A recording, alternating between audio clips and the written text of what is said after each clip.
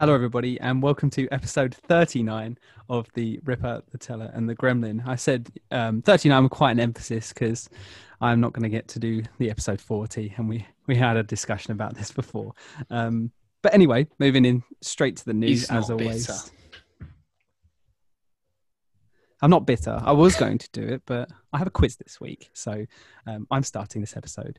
But yeah, moving on to our news pieces, I'm obviously going to start. And first off, I want to talk about a company that I absolutely adore, and that is because they always share their exclusives with me, and that is Sony. I love Sony. No, I have animosity with Sony. So I shouldn't have picked that word. Should have picked an easier word. Yeah, I have that with Sony because of, as if you've ever listened to an episode, you probably know Demon Souls remake did not come to PC. Your baby. They said they would in the trailer, and then they went back on it. Anyway, moving on. That was some intern's big mistake, wasn't it? Oh, yeah, ruined my day and my year. But moving on, this is actually kind of me being a bit more positive towards Sony, and that is because they have actually created a Steam curator page. And if you don't know what they are, a lot of kind of companies and developers will create their own curator page where it has all of their kind of titles. So it's once you kind of get big enough, you have more than, one or two games, you can create your own page. So that I everybody... always wondered what that was. Yeah, so it's kind of like because obviously Steam is a little bit like a social media because you can obviously like post things and you can you make your own reviews. There's a lot of interaction, and these curator pages are kind of for the companies to be like, hey, these are our games. This is and then they can kind of use it like a social media and be like, oh, here's what's new about us. And yeah, I see this as a really positive thing because obviously we've had Horizon Zero Dawn, and we've had a few others that are kind of lesser known, and I probably don't know them. And then obviously we're getting Days Gone, and then the rumor is kind of we're going to get more and more titles, and this is just kind of adding to that eventually hopefully most of the, if not all, PlayStation exclusive games will come over to Steam now that we've got this curator page. They're clearly investing in it, and they clearly want to have a community on Steam. It isn't just a case of they're just shipping them out for the money, and they're just like, well, there you go, enjoy. They're trying to build pay over the fees.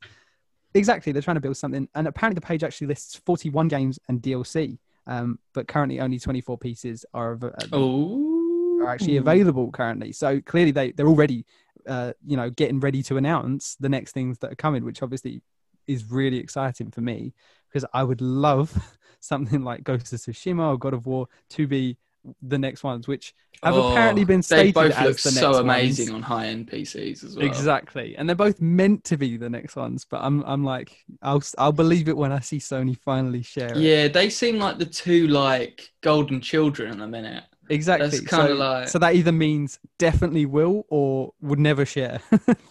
One of the two, like it's either going to make them loads of money, so they would definitely do it. Or they'll never share it. Imagine how much money they would make from those two games. Well, they've instantly sold both to me. So yeah, it's hope. I mean, it's hopeful because like I've talked about before, I've talked about Horizon Zero Dawn. I absolutely loved that. Didn't think I would going into it, and I actually really had a good time with that. I've kind of been looking at Days Gone, and I've kind of been like, I can't.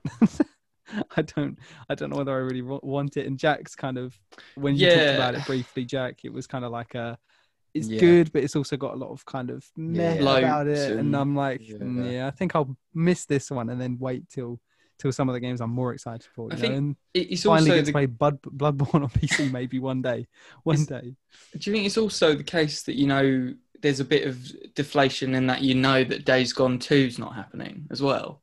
Oh, definitely. That it's kind of like a one and done deal. Yeah. I mean, not that franchises are everything, but it does feel like, at least from the outset, I don't know what you can kind of say to this, Jack, but it feels like Days Gone was kind of setting up for the next set of IPs, having a Days Gone kind of franchise.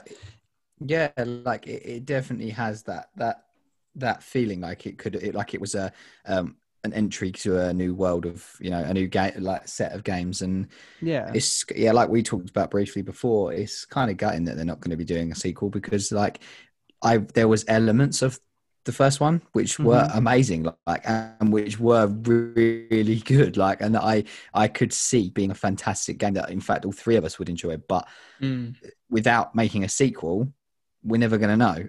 so you just either stick with the broken, well, not broken, but the one with the issues, or you don't. But to be fair, I say that, Bradley, I wouldn't let it put you off what I said, because you have more of a grind for games than I do. So you would probably enjoy Days Gone, because the more you grind at it, the more you thrive in it. So it's kind of like it's Bradley would be done in 12 hours. Yeah. Bradley's like, what apocalypse? I wiped them all out. It'll probably be one of those games that, like, for now, while I have things to play, it's a no. And then in a few months, because obviously summer's normally quite a dry spell for games releasing. I find that so bizarre. Like, I know we've lived our entire lives and this has always been the case. Yeah. But it still blows my mind that it's like, as soon as September hits, games. The floodgates, isn't it? It is. It's so strange. But yeah, so I'll probably in like August while I'm off be like, yeah, might just have a quick grind. Yeah, I mean, I'm hoping to catch up in the summer. That's my goal. Mm-hmm. With all the various titles that I have. It's so funny, like, if you compare us to like normal people who are so excited about being able to go out in the summer. Oh yeah, I forget that's even a thing. And, and like go enjoy like social life. And Chris is like, I'm gonna wait till the summer and grind my game. That's my goal. And Deanne's like, what are you doing today? Like I've done for the last 2 years. Wasted another day. Yeah. No. Yeah. It's not. You come to my family's barbecue. What is socializing anyway? I've got Vermeer to do still. So moving on to my next piece of news, because I'm assuming we have nothing more to say about their kind of Steam page. You know, it's just something simple. Just good. But I like to bring it up because it makes me excited, and I like to talk about things that that I'm interested in. So, funny enough, the next thing that I was kind of interested in, and I'd like to see what you kind of think, especially Chris. I don't know if you've heard about Lightforge Games. No. Have you heard? No. So it is a new developer, which technically they're classing themselves as kind of an indie studio because they're not very big teams. However, this indie studio is all remote, which obviously, setting up an all remote studio at this point is kind of realistic, not committing to, exactly. It's responsible, not committing to, renting out a place of work is, it's kind of smart as well. If we've proven in the pandemic that we don't really need to, then why bother? So it is an all remote indie studio, and it's actually comprised of Blizzard and Epic Games ex-veterans. Oh, nice. Yeah. A lot of those popping up, isn't there? Yeah, exactly. Well, we know what Activision Blizzard is like. They're just constantly laying people off. so poor guys. Maybe these are the guys with their 500 in-game currency back. Currencies, yeah. So they got to do something. So they've teamed up with some of the Epic Games developers, and they've actually kind of released a statement that they hope to revolutionize RPGs. Oh, yes. Yeah, so I was like... I'm on board. Exactly. I was like, Chris will probably definitely be... I have no idea. I don't know what their concept is, but I'm on board. Yeah, to be fair, that's kind of like, they've said things like, we all love highly social, creative games, and we particularly love games where players drive the narrative. Yes. And that definitely sounds like a bit of you. So it's something that I'm really excited for. I mean, I love, I'm not a massive Blizzard fan, but I've loved the Blizzard games I have played. And obviously, as much as people kind of make fun of Epic with things like Fortnite, you can't doubt the developers just in kind of how well they've supported that game. The fact that it is still alive 4 years later is just crazy. It's, people moan at it because it's like ruined gaming, but it's not the developers' fault. The developers are just running a business at the end of the day. Yeah. If they're going to keep updating it and people are going to keep playing it, it's the gamers that are ruining gaming, if anything. God damn it. But yeah, so just, not a lot more to say. We don't really know much about them. You can go and see their kind of little, I would say, logo, their kind of cover art. It's actually really nice, to be fair to it. It's Lightforge. I like the name. Yeah, it's cool, isn't it? Lightforge.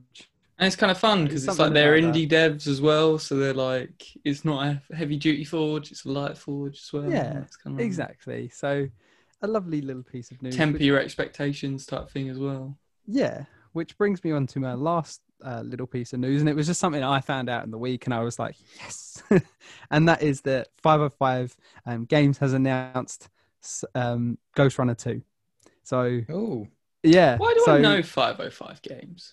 I mean, I know you said Ghost Runner, but yeah, I'm not sure what else they've done. To be fair, I recognize it as well, but I can't think of anything else. But yes, they announced in kind of a really fun way. I remember I was on Steam, and they obviously again because the news things come through for the games you play. I was looking like through the top bits. Do you want me to tell you why you recognise it? Yeah, go on then. Hang on. Oh, they're the publishers, aren't they? Yeah. Yeah, Well, so they've published things like there's a lot. Death Stranding, Death Stranding. Oh, how was that? Control. Oh, Control. Wow. So you probably see, so you've probably seen their logo come up and stuff. Yeah. Or seen, yeah. So yeah, they actually announced it in a really quirky way. Like, well, I say quirky, but it was just like I wasn't expecting it. They kind of released the document from 505 announcing that they were like kind of endorsing a sequel, and I was like, that's really weird, but I like that they're like that close to us. They're like, here, look, this is what we got from 505. Like, they said yes to our next game, and it was just one of those things. I was like, that is going to be so good because one, that game is already amazing. Two, it's had so much success for what their kind of expectations were. So I think they sold around 600,000 copies, which for a kind of a game that wasn't really, it's not a AAA game realistically. It's more of an indie game. It doesn't really have this kind of massive development. It's had so much success, not just from the sales, but just from the community it's built as well. There's so many people that, especially in the speedrunning community, that absolutely adore this game. And they've just continued to support it. I don't know whether you've ever gone back to it, Jack. I haven't, but I continue to see the things they're adding. And they've added things like new game modes, like loads of obviously custom, skins and things, because, why wouldn't you add it into that kind of game where the skins are already so, like, the katana skins. But yeah, I'm super excited to see what the second one holds. I'm hoping it's not just a bunch of new levels. I want to see something new different as well. Yeah, it's interesting because I know I would get it. Like already, I know I would get it unless it was just like a rinse and repeat. I think I would definitely get it because I had such an odd experience with the first one. It was like I told you, it was like a love-hate because I it's not a game that I would stereotypically play, and I played it because of you're talking about it, and it just it caused me unreal levels of stress, but unreal levels of reward. Do you know why? That's why it's been on sale. It was on sale for like £10 the other day. And I was just like, you know what? I can't commit to this. Mm-hmm. No, and this is the thing. I haven't gone back to it. Once I finished it, I was like, I beat you. And then I was like, I beat this game. And then I was like, I'm not doing it again because that was stressful. And like, it was weird because it was a really weird sense of rewarding because of how stressful it was. So I feel like I would put myself through it in a different game, like in a second game. So and you're like, I loved it, I hated it, and I would definitely do it again. It was awful, but I'm definitely going to do it You're again. You're slowly coming to the Souls-like way.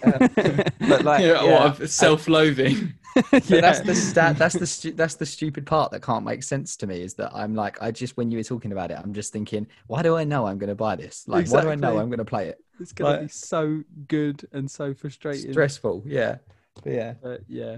I'm really excited for it, but that is all for my news pieces this week. Cool. Nice. Well, taking it away, Chris, or do you want me to I was gonna slide in there, Jack. Yeah, do it.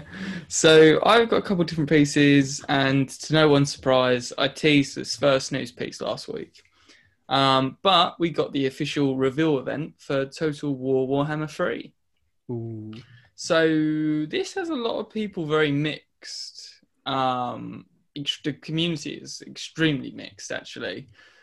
And I think a lot of it comes down to it was a very muddled reveal stream. Okay. Because obviously I told you before we had it sort of the information leaked, and then they were meant to have like this stream day, and then the trailer leaked early. Like the actual in-engine cinematic trailer, which was Kislev versus Khorne, two of the factions. Literally just that, just them two going at each other, and it was a cinematic trailer. It was like a Kislevite general, and it's really fun. It follows him, and he slowly gets corrupted by like chaos, and you see him slowly sort of twist from this Kislevite general into like a chaos lord. And like he gets all these veins on his face, and his voice transorts as the trailer goes on, and he sort of, you know, starts off on Kislev's side and then ends up as the Chaos Lord leading the, you know, the armies of Khorne. And it was really fun. It was really sort of over the top, and it built into this big crescendo of, you had a Bloodletter, which is like this giant 40-foot demon that flies like a Doom demon on steroids. On steroids. And then it ended with this really cool shot of, we got a shot of earlier in the trailer of the armored warbears, which were like, you know, rumored and were always a thing. Like, it was a bit of a meme in the community, like, oh, we're the warbear riders. Because it was kind of a community made sort of idea that Games Workshop obviously have now actually officially sort of made, but they've gone a step further, because in the lore there's always this idea that Kislev, the different parts of the Warhammer world have this innate like magical element that's kind of like native to that sort of specific area, if that makes any sense. So the idea is that Kislev has always been this natural, cold, magical land. It's, you know, it's Elsa's place from Frozen, but like, but everything's trying to kill you, as opposed very different Disney film to make your friends. Yeah, I mean, Katarina would be a very interesting Elsa. But anyway, the money shot is the Bloodthirster, the big steroid demon running at a giant elemental ice bear that's like 60 foot tall. That is essentially their super unit. So the trailer was awesome, but why I think it stole some of its thunder is because that trailer was meant to be during the live stream.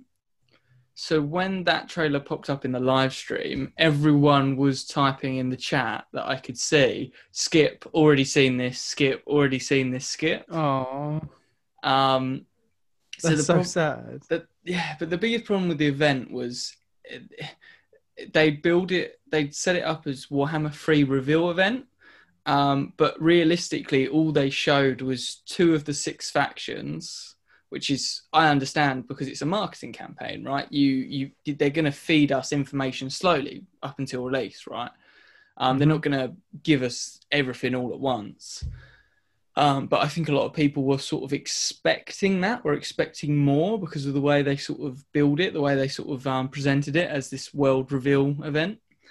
So they showed us basically 1 new game type, and that trailer, and they started it by the director came on of Creative Assembly, and he said, blah blah blah blah blah, you know, thank you to all our staff for working really hard, they've like done really well, we've done this, and like you talked about their charities and all of this stuff, and half the chat when he was on was just skip, not here for this, what you doing, skip.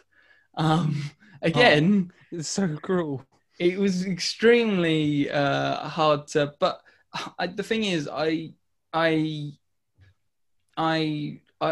personally, I want to listen to all that stuff, but I understand that people are here for a gameplay reveal. They're not here to, you know, for this company to be like, look at all the charity work we're doing. Look at all the amazing work our staff's doing.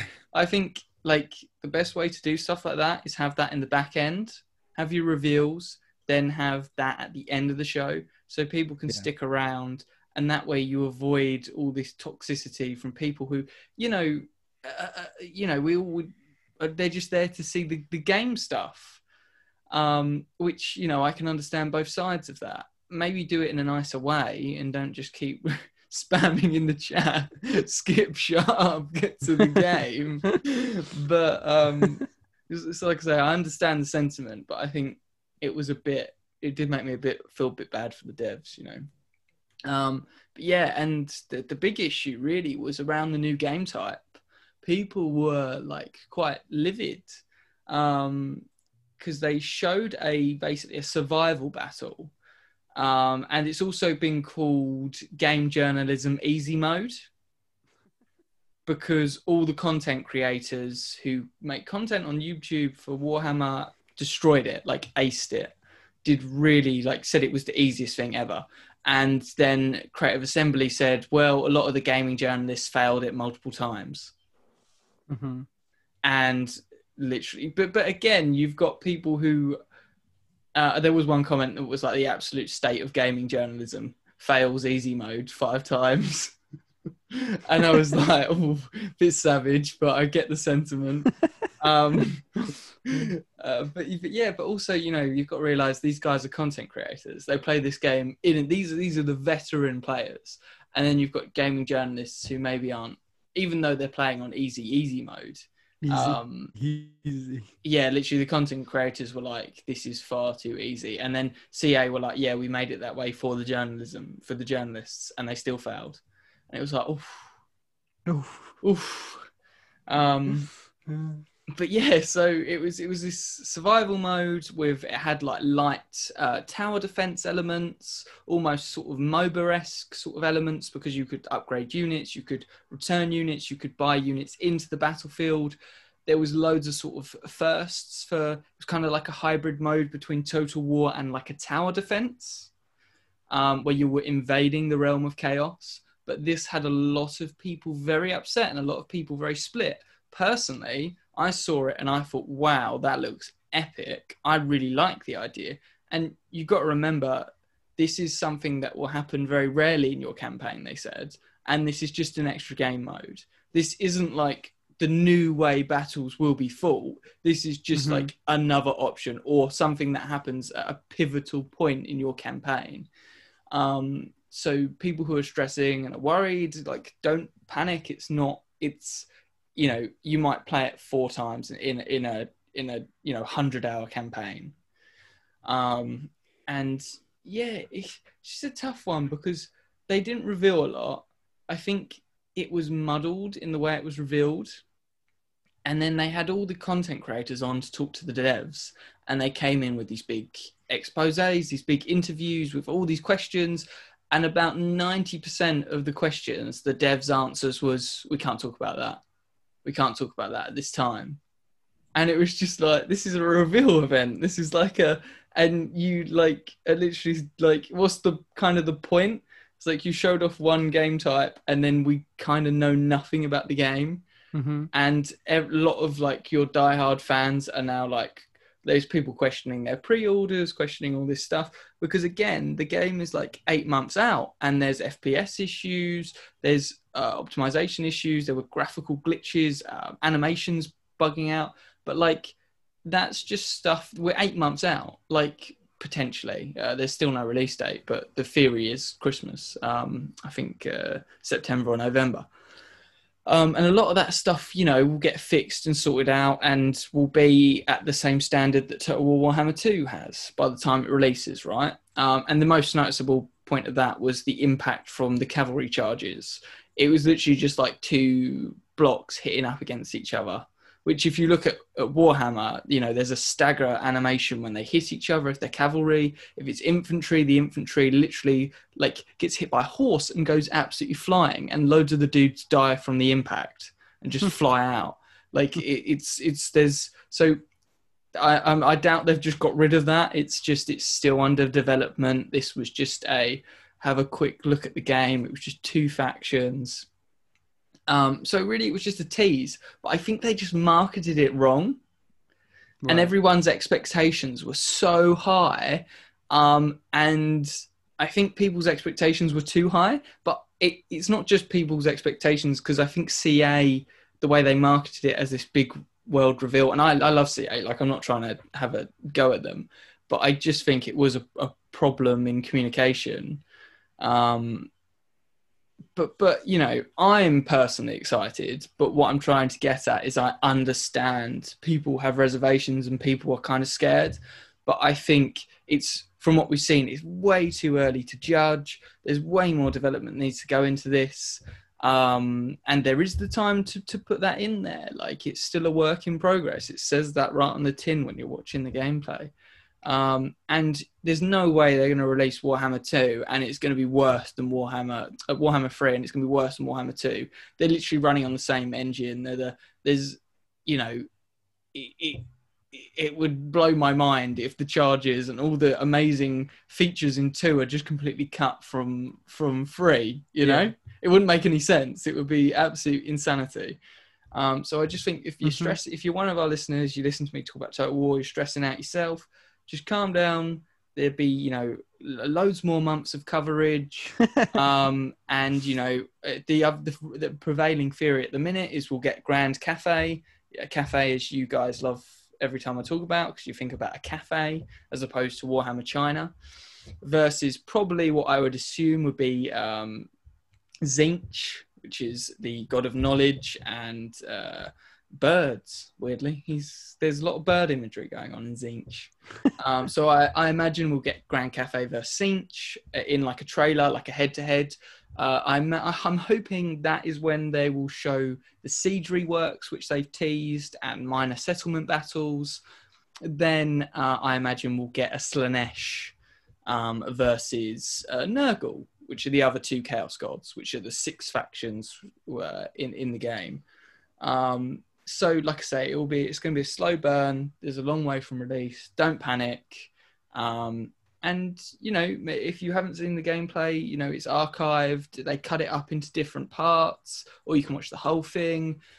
Just type in Total War Warhammer 3 into YouTube, and a great list of content creators will come up.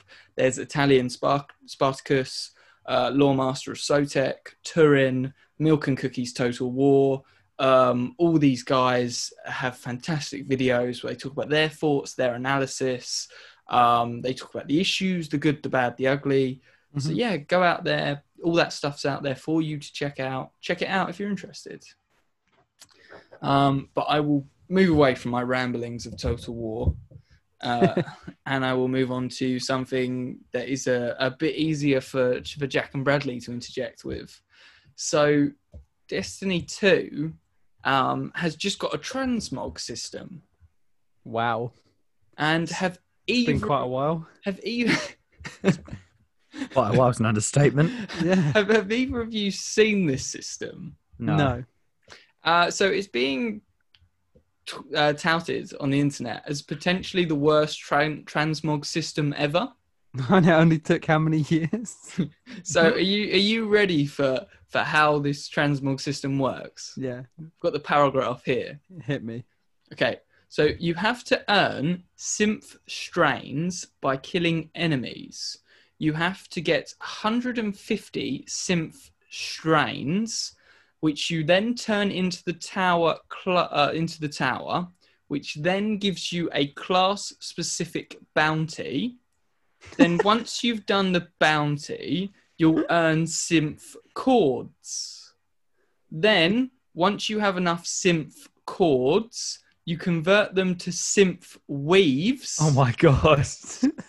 This is sounded like, an awful joke. Like, yeah. He's like, I'm joking. You just pay real money. Then you use the weaves to change any unlocked armor appearances. So anything you've picked up, any armor appearance from basic to legendary, is now in this transmog folder. It remembers the gear pieces you picked up, which again is very hard to do. I love it when games do transmog like this, and it's rewarding for us. If I've picked up an awesome helmet and then I've out-leveled that helmet, now I can just go, screw you, I'm putting that helmet back on. Right. But you have to do all this first. But there is a serious grind issue here. And they've got 3 different forms of currencies. And the third iteration of the currency is when you can finally transmog. It's just unnecessarily grindy. Hang on, boys! I just got this thing I want to wear. Let me just go and do this side quest, and then let me just go do this bounty, and then let me go transfer that into that, and then this into that. Nice! I got 1 weave. Let's do it again. Yeah. How much do you need to transmog? 150. So, like I say, the grind is crazy, and the slight controversy with this is you can just pay real money for the final stage of the synth weaves. Just the final one.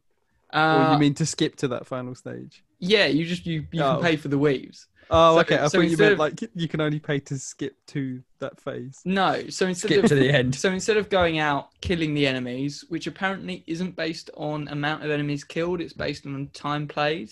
So the drop's tied to your time played as opposed to the enemies killed. So you have to kill the enemies, but they'll only drop at certain intervals. based on a timer, as opposed to get this many kills and they drop type thing. Mm-hmm. So that's got people really upset. So they've also decided to cap how much synthweave can be accumulated per in-game season. So, you want to keep accumulating? You want to have fun? Don't think so. So only 10 pieces can be accumulated per class per season, which is like pretty much nothing. I understand the want to sort of Destiny 2 went free to play, right? At the base game. So I understand the need to try to monetize a free to play game. And I have no issues with monetization in a free to play game. If I'm playing your game for free and I'm getting great level of enjoyment out of it, I will happily chuck a developer some money for some sort of skin, for some Sling him sort a quid. Yeah, because I haven't paid for this. I mean, I know it's slightly awkward for the guys who did pay for Destiny 2 and then it went free to play. Yeah, did they get anything, or was it just like? I don't know. I mean, I never checked because I you paid get an for OG it, skin. Then, Yeah, they all got a weave. They've got one weave. But yeah, this just again is being touted as the worst transmog system like ever, and which is quite a statement. I mean, I can't think of anything worse than this, Bradley. No, I know, that's what I mean. Like, it's quite a statement, and it's true. But it's just unnecessarily like complicated, and I know it's probably because they're like, hey, if you can't be asked to grind for 250 hours, here's here's some silver crates you can buy on the store. When you log into the game, how does it present all that information to you? I don't know. I haven't actually. Does it have in one big screen that you log in and that you just get an essay of what you need to do to transmog, or does it do it step by step? Do you know what I mean? Like, how do you tell your player base how they go about this? It's probably just not even explained, Bradley. It's probably just like new transmog system. Yeah. Imagine not having online guides and trying to figure all that out. Yeah, like I say, it's such a shame because transmog is like one of my favorite systems in video games, especially I think something I'm talking about later, Elder Scrolls Online has done it fantastically well, where now transmog basically goes across all your accounts, all your characters. So I unlock something on one character, I can pay a small amount of character gold to apply that to any of my characters. Mm-hmm. So everything is retrospective, everything builds, and that's in-game gold currency, like stuff that you have to grind for, but you can work for it. So like I could spend a day doing quests and doing dailies, and then I can spend that money to transmog my armor. So yeah, I had to spend a day, but this sounds like it's going to take you a lot longer than a day. That's a commitment. I'm just, a lot of us were hoping with, Bungie moving away from Activision, we were kind of hoping they would. And again, I'm saying I understand it's free to play. They want to monetize it. They need to support the game somehow. But come on, make skins. There's better ways. Make badass skins. Like there's better ways to monetize this game than this. Agreed. Mm-hmm. Especially in, like I say, a mechanic that is very near and dear to a lot of gamers. But anyway, you guys got anything else to say on that before I move on? No, it's just shocking. It's just shocking, Joe. Just shocking. Just disappointment. Okay, we'll move on to a long way since Reach. Oh, that's good. I like that, Bradley. The episode title that there. Oh. I'm just imagining the Bungie employees, like when George throws them off the ship, just falling back towards Reach. Oh, that's funny. They're doing that in reverse though. They're coming away from Reach. Okay, on to my last news piece. So Ubisoft, we talked about this last week. So Ubisoft, we're talking about, was it the Division Heartlands? Yeah. And they were talking about going free to play. So there was a huge article that followed that up a couple of days ago with Ubisoft are actually looking to go free to play for multiple of their big IPs. The quote was that they want a free to play game for every single intellectual property they own. Wow. And what's the catch? They have quoted to say, "We have enough money now." Yeah. Well, we don't need it anymore. There's a couple angles on this. So the first is sort of they've said they want to focus on high-end free-to-play titles. The claim is because it's where the money is, isn't it? Realistically, we'll get there, Bradley. We'll get there. We'll get there. The claims that they claimed that they will no longer release 3 to 4 AAA games a year. So usually they release big titles, AAA titles, and it's not uncommon to have 3 to 4 titles a year. It's very impressive actually if you look at the stuff they've put out before.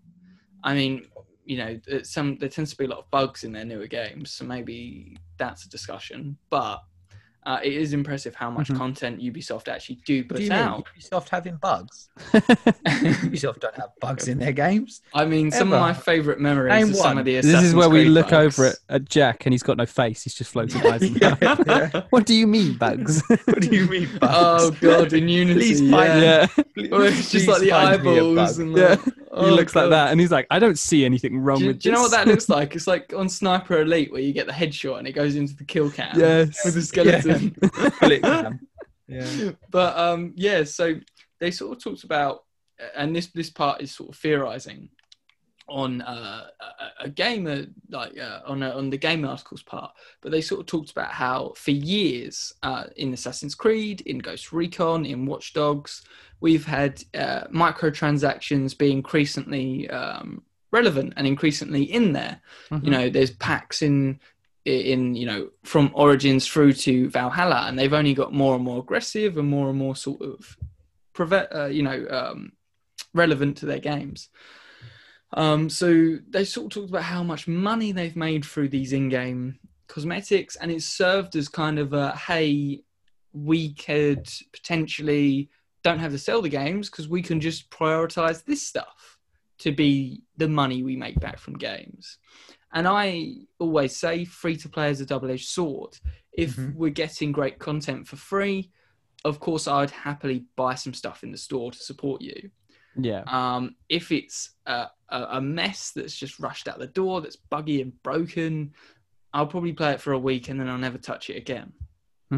That is the harsh reality of free-to-play games. I'm not trying to... I love Ubisoft, even though I have been disappointed with the different directions they've taken in recent years. I will still be fully on board for giving this a go, for seeing... I mean, there's that fear that is this just... They're seeing how much money Warzone makes, how much money Fortnite makes, and they're trying to chase that, as opposed to focusing on a great creative vision for their games, which, was something that Ubisoft of old were so, embedded in. When you go back to the games we grew up with, the Splinter Cells, all the various Tom Clancy games that had this distinct vision of what they wanted to do. But yeah, have you guys got stuff to sort of, do you want to say on it, Orad, or? No, I kind of agree completely with what you've said. In the fact that, to be fair, I'm kind of guilty. I don't. If something's free to play, I don't buy anything. I will just play it free to play. But I'm not a cosmetics person. No, that's what I was going to say. It depends, doesn't it? Because I am like half and half. Because Jack, come on! I've seen you drop some money on Fortnite. Come on. Yeah. No. When I say half and half, what I mean is like I'm not as bad as people like who Zach. Thrive upon, like that they thrive upon, like Zach. Yeah, but I do. Predatory with Zach, isn't it? Yeah, I feel like we have to shield him. Yeah, from time to time, though, obviously, I am partial to a little purchase for something cool cosmetically. But I agree with what you're saying entirely. It's a double-edged sword because you don't just want them to just like slap a free-to-play game in your face that is just a load of rubbish as well. Like, and the same, do you know what I mean? By the same breath, you don't want to go, oh, here's the new free-to-play game. That's here's by the new Ubisoft. Splinter Cell. Yeah, and it's Play like, with all your friends. Yeah, and it's just rubbish, and you're like, and also that is worrying from the fact that they said they want all their IPs. So you know, we're waiting for the next Prince of Persia. We're waiting for the next Splinter Cell. We're waiting for the next. Is it? They do Rayman as well. I think is one of their dead franchises. I'm waiting for all three of those. And how upset would I be if they came out and instead of going, here's the brand new, you know, entry into the franchise that we've poured our hearts into, that we've tried to reinvigorate. Instead, they just go this half-assed, here's your free-to-play Splinter Cell, here's your free-to-play Here's your Rayman. free-to-play Assassin's Creed. It's mobile and you pay microtransactions for assassination contracts. Oh God.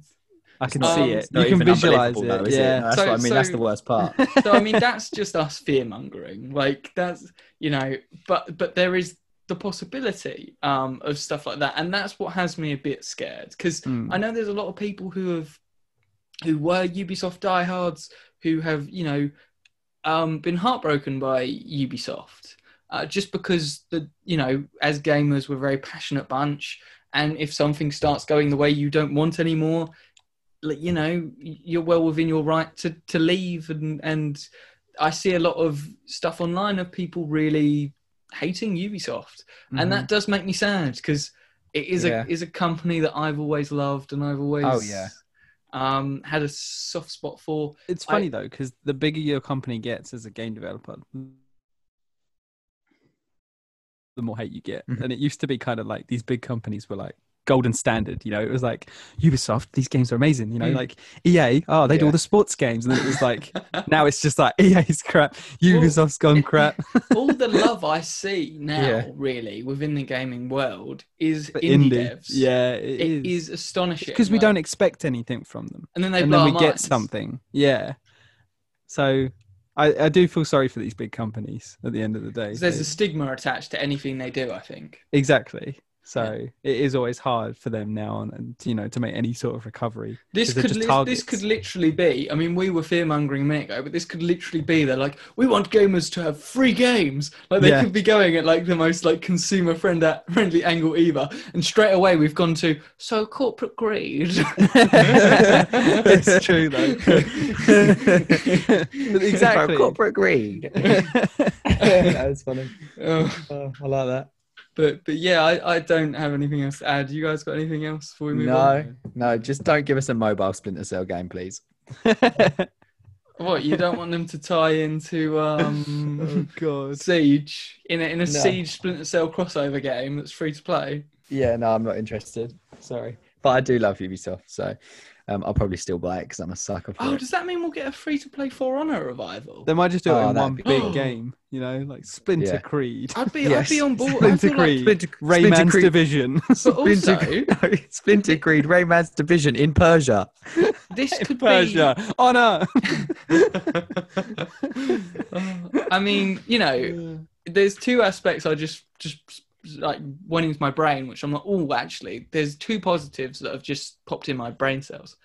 And the first one is this could see, you know, stuff like For Honor that has done really well, but it never really was the financial success that would sort of. For Honor's done well, and they've supported it, but it never did well enough to really get the sequel.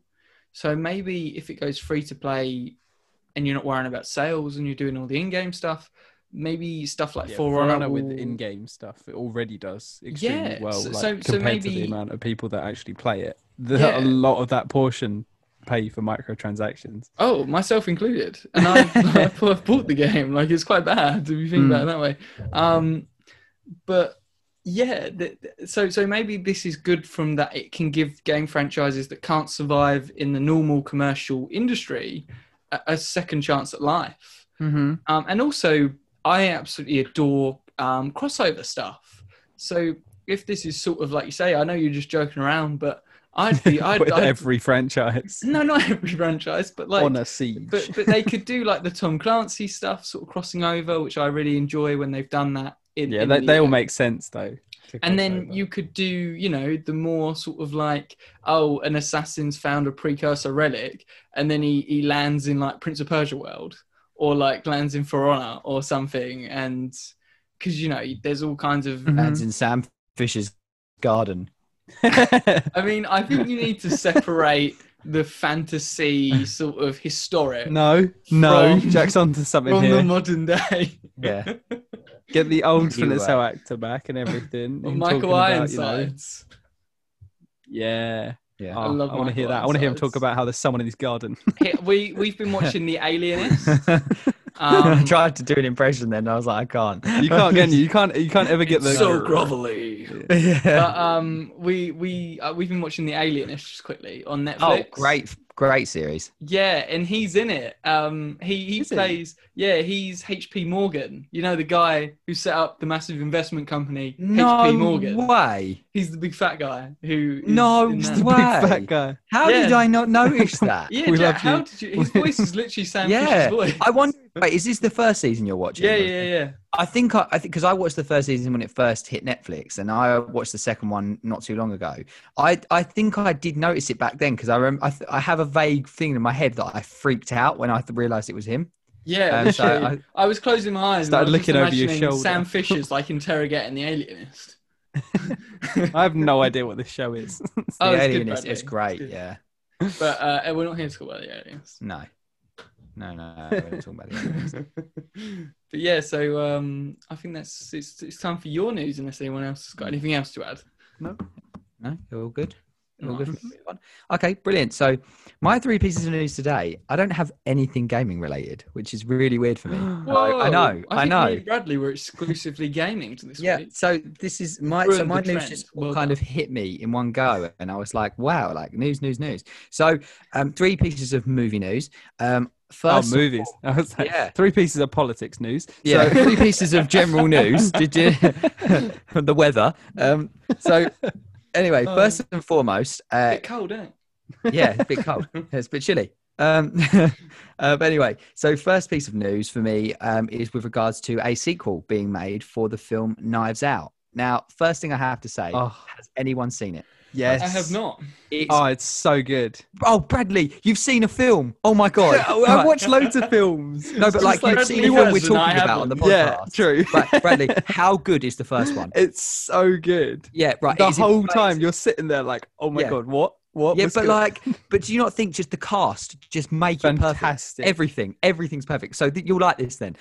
Okay, so there's some news about castings for the second one, for the second film. Now, Daniel Craig is returning his role, obviously, which is just great in itself because he's weird in that, isn't he? Right? He's so weird. Anyway, so alongside him, so far, they haven't disclosed any other returning roles, but so far, we have Dave Bautista. Oh, I like Dave Bautista. We have Edward Norton. Underrated. Edward Norton, who is he is phenomenal, incredibly underrated Fight as well. Club. Yeah. Edward Norton is just a masterpiece of an actor. So we've got Dave Bautista, Ed Norton, and right I'm not sure if you're going to know her by name, but you will definitely know her, Catherine Hahn. Yeah, Catherine Hahn. So she's thingy from One Division. She's the bad guy in One Division. Yeah, she's amazing. Yeah.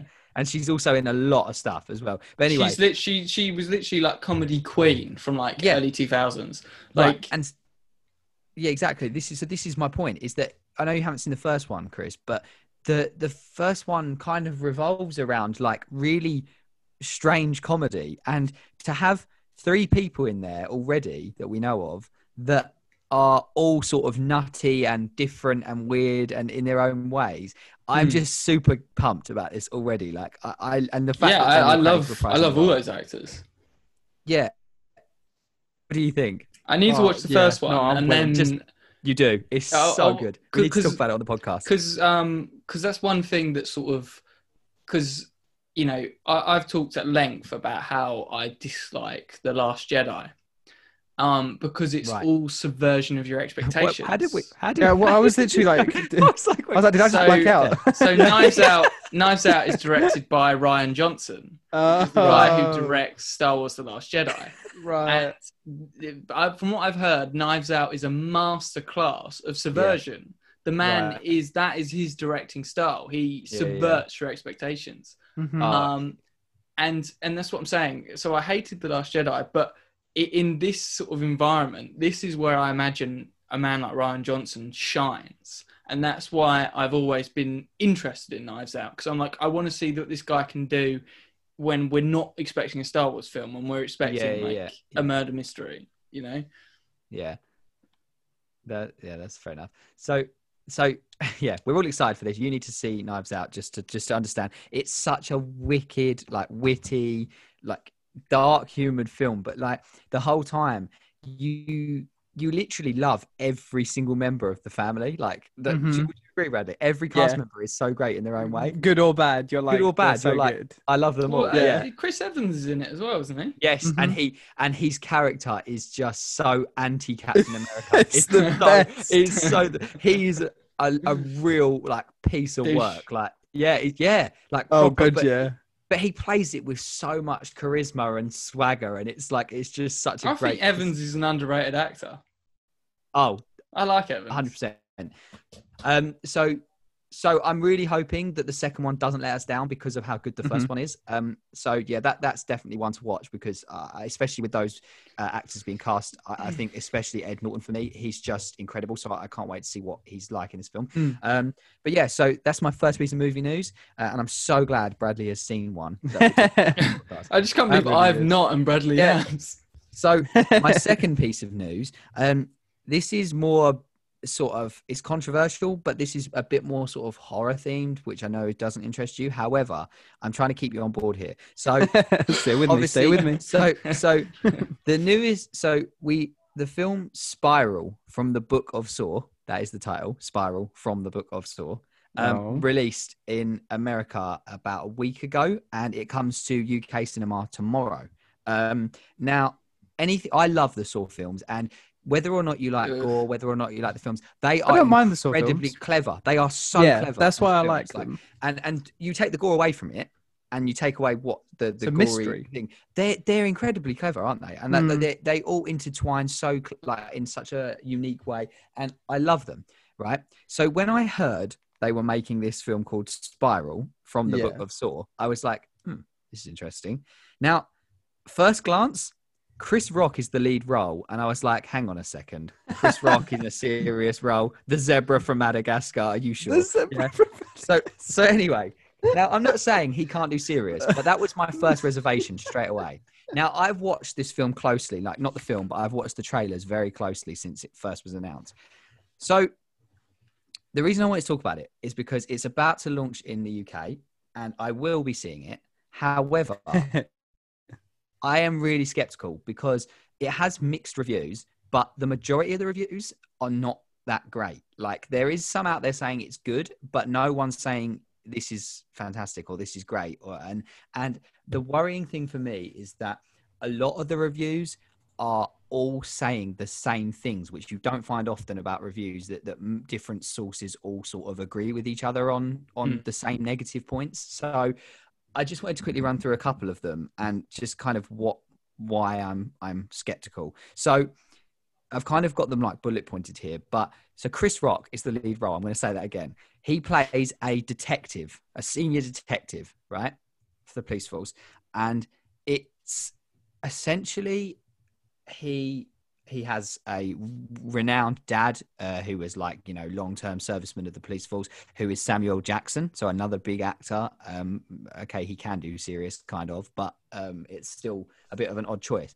Anyway, the thing that people aren't complaining about Chris Rock's performance at all. They're actually saying he does a really good job in a serious role, and that it's not hard to take him seriously. However, the biggest problem with this film, and it kind of set itself up for failure in my mind with its name, the people are saying this film doesn't know what it is, because it's not Saw. Like, don't call it Saw, because that would be a direct sequel to the Saw franchise. Yeah, like Saw number whatever. But it's called Spiral, and you're like, oh, that's interesting. But the spiral is the Saw logo. It's the swirly circle that goes in on itself, right? But then why chuck on the end of it from the Book of Saw? Because what you've done there is you've told people this is related to Saw, but it's its own thing. But people, the general view of it's a marketing. Because they want Saw in there somewhere, but they don't want to call it Saw because it's like, you know, they don't want it to be. They've said they want this to stand apart as its own thing, but that in itself has let them down because people are saying that the reviews follow this pattern of this film doesn't know what it is because it takes so many things from the Saw franchise because it has to. But because it's got Saw in the title, but at the same time, it's just not like any of the other Saw films. It's not necessarily in a good way. It's sometimes in Hollywood, and this happens surprisingly a lot, you'll get a script for a movie that probably had nothing to do with Saw. It was just a horror movie. And they've decided to slap the Saw name on it for association, for marketing. And then maybe rewrote the script a bit. I mean, I don't know. Maybe this generally was an experimentative attempt, but I wouldn't be surprised if this is what they've sort of done. This guy came up with a horror movie idea, you know, Saw-esque, and they were like, we have to slap Saw on that for the marketing.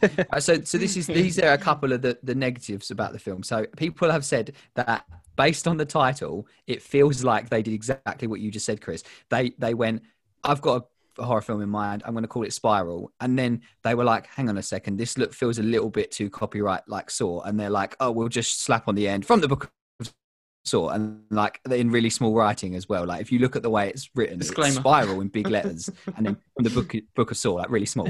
And they said, and that's what the plot feels like, because they said like, no, I'm not going to go deep into the Saw plot line because it's really complicated, but this film is just a cop movie. They said like this new one is cat and mouse. Who's the killer? There's no clever like, oh, you know, other than the occasional, oh, is it this person? Is it this person?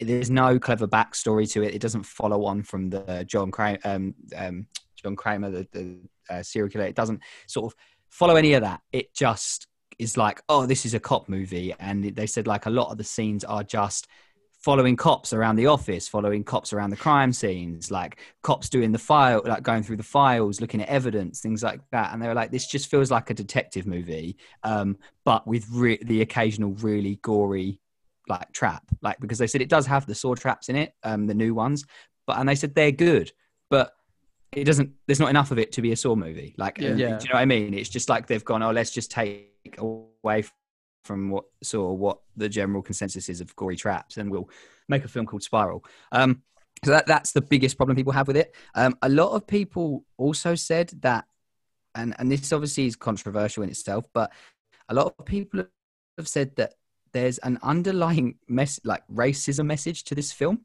which don't get me wrong, I understand that, you know, they can do whatever they want with the film and portray whatever message they want, but it feels just wrong for that sort of film, if you know what I mean. Like, I know it sounds stupid, but like people have said, slasher mystery, isn't it?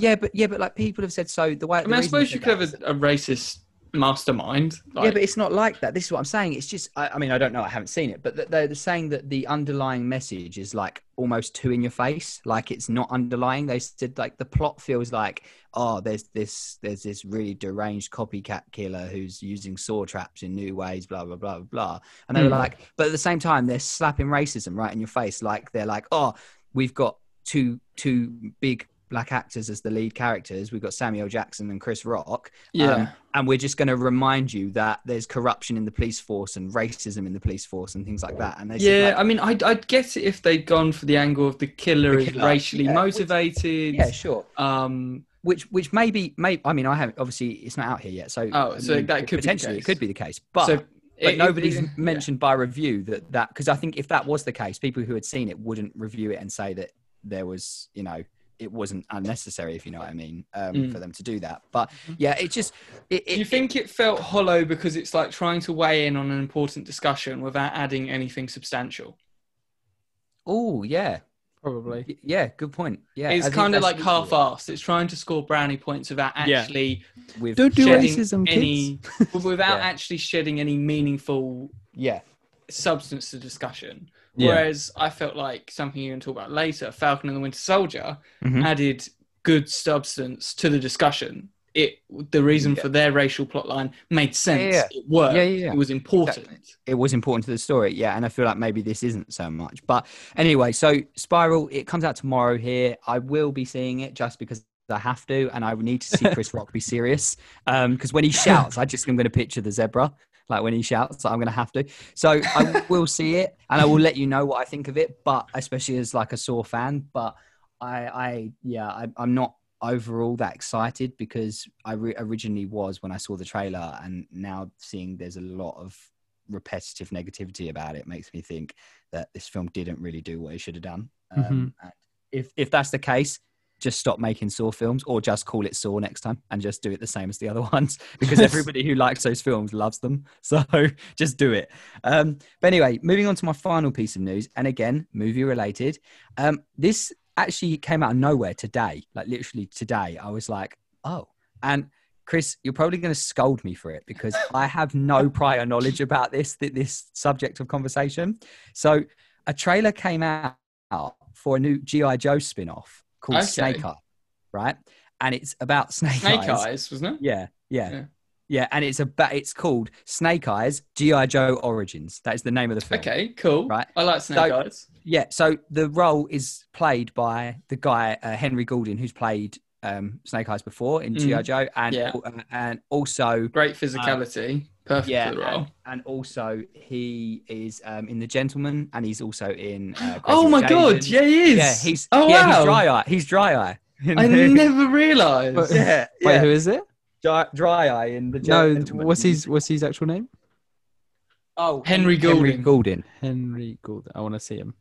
Oh my god, I never realised that. Wow. He's in quite a lot. But anyway, he's great in The Gentleman. He's fantastic in The Gentleman. But anyway, so yeah, basically. Oh yeah, he is. Right. So have you seen The Gentleman as well, Bradley? Yeah. Oh my god, it's such a good film. It's such a good film. We need to talk about that sometime. Have you seen Crazy Rich Asians? No, I have not. But I've seen the out of context Keanu Reeves clips. He's really good in that. Is that the one with Keanu Reeves? Is he in it? Crazy Rich Asians? So. No. Is he not in that? No. I swear he's in that in like a scene. Crazy Rich Asians. No. I might be thinking of a different movie then. Anyway, we're getting sidetracked here. So, G.I. Joe spin-off, Snake Eyes, right? Now, the reason I said you might have scolded me, Chris, is because I've never seen anything about G.I. Joe ever in my past, ever. I don't know anything about the character. I don't know about the franchise. I don't know anything about it.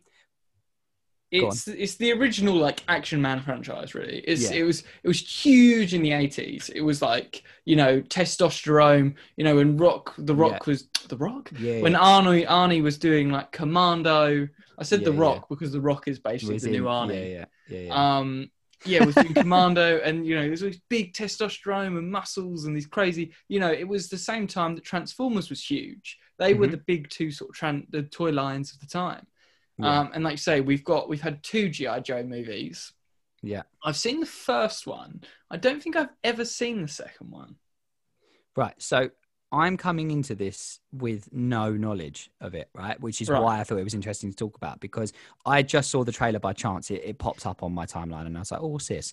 And I was instantly hooked because it's ninjas fighting with swords. That's literally the note I wrote. Yeah. Ninjas. I literally put, looks awesome. There's ninjas fighting with swords. That's badass. If you watch the first one, from my memory, Snake Eyes and the guy in the white suit who are enemies, they are the best part of that movie, hands down. So this is why I thought this looked really cool, because I don't know anything about it, but this kind of sets me up perfectly, because this is an origin story. So it's going to be before the G.I. Joe. So I kind of was like, oh, well, actually, this is like the perfect time for me to jump on the bandwagon. And I watched the trailer, and all I'm going to say to you both is watch the trailer, because there is some amazing choreographed fight scenes in this. Like it looks insane. What is is it PG-13 or have they got the rating? It sounds like, can I watch it? Yeah, but do I need to get my mum? It's not scary, Chris. No, I'm curious about if it's going to be gory or. I don't know. I didn't actually see what rating it was, but you sort of should be able to sort of guess. Was it a red band trailer or not? No, I don't think so. I don't remember it being particularly. I don't remember seeing much like blood and gore like during it. Yeah, it's probably PG-13. But all I'm saying, watch the trailer. It had a pumped soundtrack on it, which just, I don't know why, the trailer music just got me. I was like, oh, this is gas. And then There was ninjas doing flips. There was motorcycle fighting. There was All of like, it, yeah. there was old school, like there was like old school Japan and things like that. And I was like, oh, this just looks so cool. And it was like badass music playing in the background. I'm pretty sure you And get went, his origin. You get his origin briefly in that first movie. Oh, really? As well, yeah. Like very brief. All right. But yeah, so especially if you like G.I. Joe, check it out and tell me what you think. But either way, watch the trailer, because I'm like, look, this is literally what I did. I watched it and I went, I'm going to talk about that tonight. And do you know what I'm going to say? I'm going to watch it when it comes out. Yeah, I don't care if I have no background at all. I mean, I've played a lot of G.I. Joe video games, right, which is where I've got more. I didn't even know there was. Yeah, there's all sorts of different. I knew there's one. That was it. The main one I played was the Toy Soldiers one, which is, I just love Toy Soldiers anyway as a franchise. The first Toy Soldiers, if you remember, was World War One. Yes.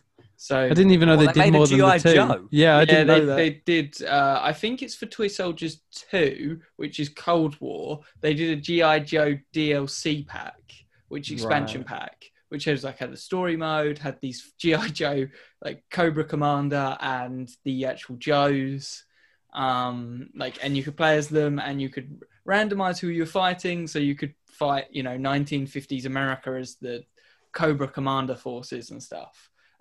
Toy Soldiers 2 was great. Like, it's such an underrated little game that no one played except for me. I played it tiny bit. I mean, Toy Soldiers 1 was better, but yeah, I played Toy Soldiers 1. I think I can't remember which one I played. I remember playing a tiny bit of 2 because I remember the Commando and him screaming, or like whatever he was called. He's like OTT. You'd click, you give him orders, and he'd just be literally just his lungs, like he's Rambo, but yeah, literally every 5 minutes. It's like all I remember is that. It's like aggressively clicking on Total War games, and your general's like, moving, going, moving now, going, on my way. Like, just every 5 seconds, you're like, get it, you can stop talking. I get it, stop talking. But yeah, so anyway, go check it out, both of you, after this, because it looks so good, and I'm definitely going to be watching it. I think with G.I. Joe, I think there's a lot of potential in that franchise for great games, for great movies. They haven't landed it so far with the movies, but hopefully this will be like a turning point type thing. Yeah, definitely. But yeah, so that is my 3 news pieces done, all movie related. And if you're okay for me to, then I will go straight into my small review, which is also TV related. I've done nothing. Jack's given up on games. No, I feel like nothing. Do you know what it is? I actually feel I'm fully in it. I've played nothing new recently. I haven't got any drive to buy anything new. Buy Mass Effect Legendary Edition and get back to me when your life's been changed. I'm still considering it, Chris. Do you know what? So, speaking of this... I haven't actually played it yet, Bradley. Before I move on... I'm very upset. Just really quickly, I couldn't buy a hood, Bradley. I couldn't convince myself to do it because I was like, I haven't either. But it's cheaper than like your average game. But I couldn't do it just because... Although it looks good, you need a friend on it, and 2, it's not just that. It seems to be lacking in content, and it's like a lot of people. That's what I keep saying. Yeah, and I'm like, I don't want to pay for it. If they like expand it a lot and bring a lot more stuff out and that, then I'll probably get it. But and also the one thing that seems to be as well being said quite a lot about the game is that, although stealth mechanics are really good in the game and they are what the game should thrive on, seeing as that's how it was advertised, they said that the game actually just punishes you for being stealthy, and you're actually better off just getting a squad full of blacksmiths and running around with hammers. That's exactly what I saw. And I was and I was like... I said I had my reservations about this game. Yeah, but I was like, that's what I mean. The one thing it was supposed to do really well, and they're saying that it actually just is a bit of a hindrance, really. They said, like, it's done so well. A squad of 4 angry, half-naked blacksmiths. Yeah, because they can do the objectives faster. Yeah. So they're just like power through. And they just smash everyone over the head every time that someone comes near them. Whereas like you're trying to be all sneaky and stuff. But anyway, so moving on to my review before we get way sidetracked with Hood. Moving on to my review. I'm going to follow on from Chris's review previously with Falcon and the Winter Soldier, because I've now finished it for the last episode earlier. And I just wanted a couple of things I wanted to go over really. Mm. Number one, I'm really sorry because I hate being negative about people, but she cannot act to save her life. That girl. I need to say it straight up. I'm assuming it's the same one. Yes, it's the same one. She's the it's only. Just the one actor sore point in the entire acting of this show. I was going to say there is not a single other person in it who everyone is as bad else as her. is giving it their all, is on top form, and then there's her. Yeah. And she's just not. And do you know what? I said to Colt, because Colt didn't watch it with me, but she came in like when I was watching one of the episodes. And I said, can you just watch this for a second, just from an outsider's point of view, and just tell me what you think tell me, of this who's acting? the worst actor in the room? Yeah. And she went, yeah, it's not great, is it? And I went, it's really not, is it? Like, I love really Colt. Yeah, it's not great, is it? No. And I was like, it's just really poor. So that's the first thing I have to say. It was just, I'm sorry, you were all fantastic, and I wanted to like her as her performance, but I just couldn't. I couldn't bring myself. It was a great storyline. The character had great material. I don't even think she had moments. I was going to say, I thought you was about to say she had moments. I didn't even think that. I'm baffled by that performance. But aside from her, my counter conversation to Chris's review really is that I loved the show, but I also didn't. And it's really weird because I found, and I'm not sure if you felt like this at all, Chris, but I found that it, for some reason, did not grab my attention in the middle few episodes. And I was like, I should have been really into it and really paying attention. And I really reluctantly watched them. I was like just sitting there, like I was sitting there and I was zoned out and I was like, oh, I could be doing anything. Like I was making lunch and stuff like that. And I was like half listening to what was going on. And I was like, I don't really care that I don't understand what's happening at the moment. And then this is why it's strange for me, because then in the last two episodes, I think it was, I was then just like instantly hooked back in, and I was like, wow, this is amazing. Like, this is really good. And I don't know what it was about the middle part of the program, but I mean, I it just did slow down. And I don't know why though. Like, not why it slowed down. Bizarrely, the middle episodes were some of my favorites, I think. Oh, really? I don't know what the whole it was. stuff with John Walker and the Shield. Yeah. And So I think without saying too much, about the actual plot points and stuff, I just, maybe it's because you love Bucky and you Captain really America, interested that sort of sphere. Whereas I'm not as keen, and maybe that's why. But like, I thought they were all fantastic, but I wasn't really invested in them, in the characters. But then it's so bizarre because by the end of it, I was like fully committed to loving them. Like I was maybe it's because you went on a journey. They go through some really good arcs in the show, and maybe the middle of their arcs had you bored, but by the arc's conclusion, you were on board. So that was my next point. The arcs. That was my next point. Sorry. I love. Sorry. No. This was you led into it perfectly. I loved Falcon and his story arc. Yeah. I loved Bucky and his arc. I thought it was great. I still don't like John Walker, and I don't know why. I really don't like him. He actually just really irritated me the whole way through it, and I was like him. I don't know why. I just really. I know he's at one point like. But he's kind do you of not think the actor? Do you not think the actor did such a good job of making you hate this character? That's what I was going to give credit where it's due. Yeah, because maybe that's why I didn't Russell. like him. But yeah, his story arc and that he just annoyed me. But you're not really interested to see where his character goes from here. Yes. Though. Oh, definitely. Yeah. Yeah. But I was my main pro to this program, and the one thing I really wanted to just go over that Chris mentioned before.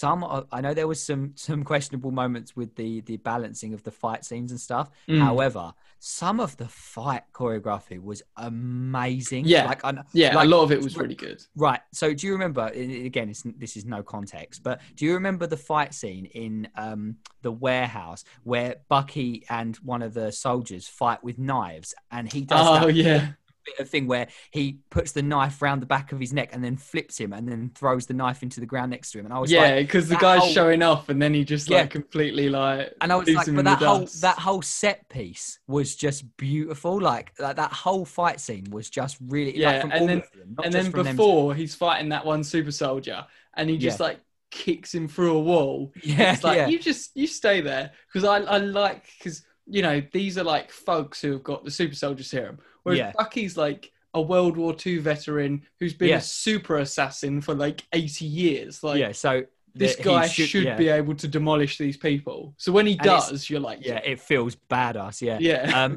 But I that was my main pro to that whole program. I think the generally the fight scenes were all done really well. Yeah. There was only a couple of I really liked, I won't spoil it for Bradley, but we'll just say the wings upgrade as well. Yes. That was awesome. That was really cool. And considering I don't really like Falcon, like not don't like him, I've just never really, I think him as an actor, he's amazing and I love everything he's in, really. Anthony Mackie's good. But I've never really been into his character much. Like, he's kind of always been, I think it was weird for me as well, because he's always been a background character, and then to have him like lead the show. Forefront, but he was really good. And I really liked the upgrade too. I thought it was really good. And there was, obviously without spoilers, there was a lot of plot points in the last 2 episodes that I was really, really happy with and really impressed with. Oh, good. I'm glad you liked it. And my final point was what you said earlier about the racial message. I thought that was really beautiful and captivating. Like, really well handled, wasn't it? Yeah, and I didn't expect that from an Avengers film or something like that. Like, I never would have, like, you know, put it in that sort of universe where I would never thought they would have tackled something like that. So and it's such a serious thing. And, you know, with, again, I won't say anything, but, you know, the end scene. That was heartbreaking. Emotional, wasn't it? Like, I was like, because there is actually hit me right in the feelings. You know, and we're not going to discuss what happens, but some of that sort of cover up stuff about what certain soldiers of color did. You know, that is real in a lot of senses. And it was just so beautifully done, that last. And I was like, you really felt the connection. It was, and I was so like, emotional, It was, and I was to the fact that I was like, wow, that really like cut deep, like, and kind of made you like have some perspective on real life as well as, you know, the Marvel universe. When a program or a film can get that message across but without hitting you over the head with it as well, without getting the shield and bashing you over the head. And this is such a fine balance, and they did it really well. Yeah, and my final thing to say about it was that there was some good humor in there, but without whacking you over the head with comedy. I liked that. And the other one was something you didn't really mention when you talked about the fighting before, and I noticed it time and time again and was like, I like this.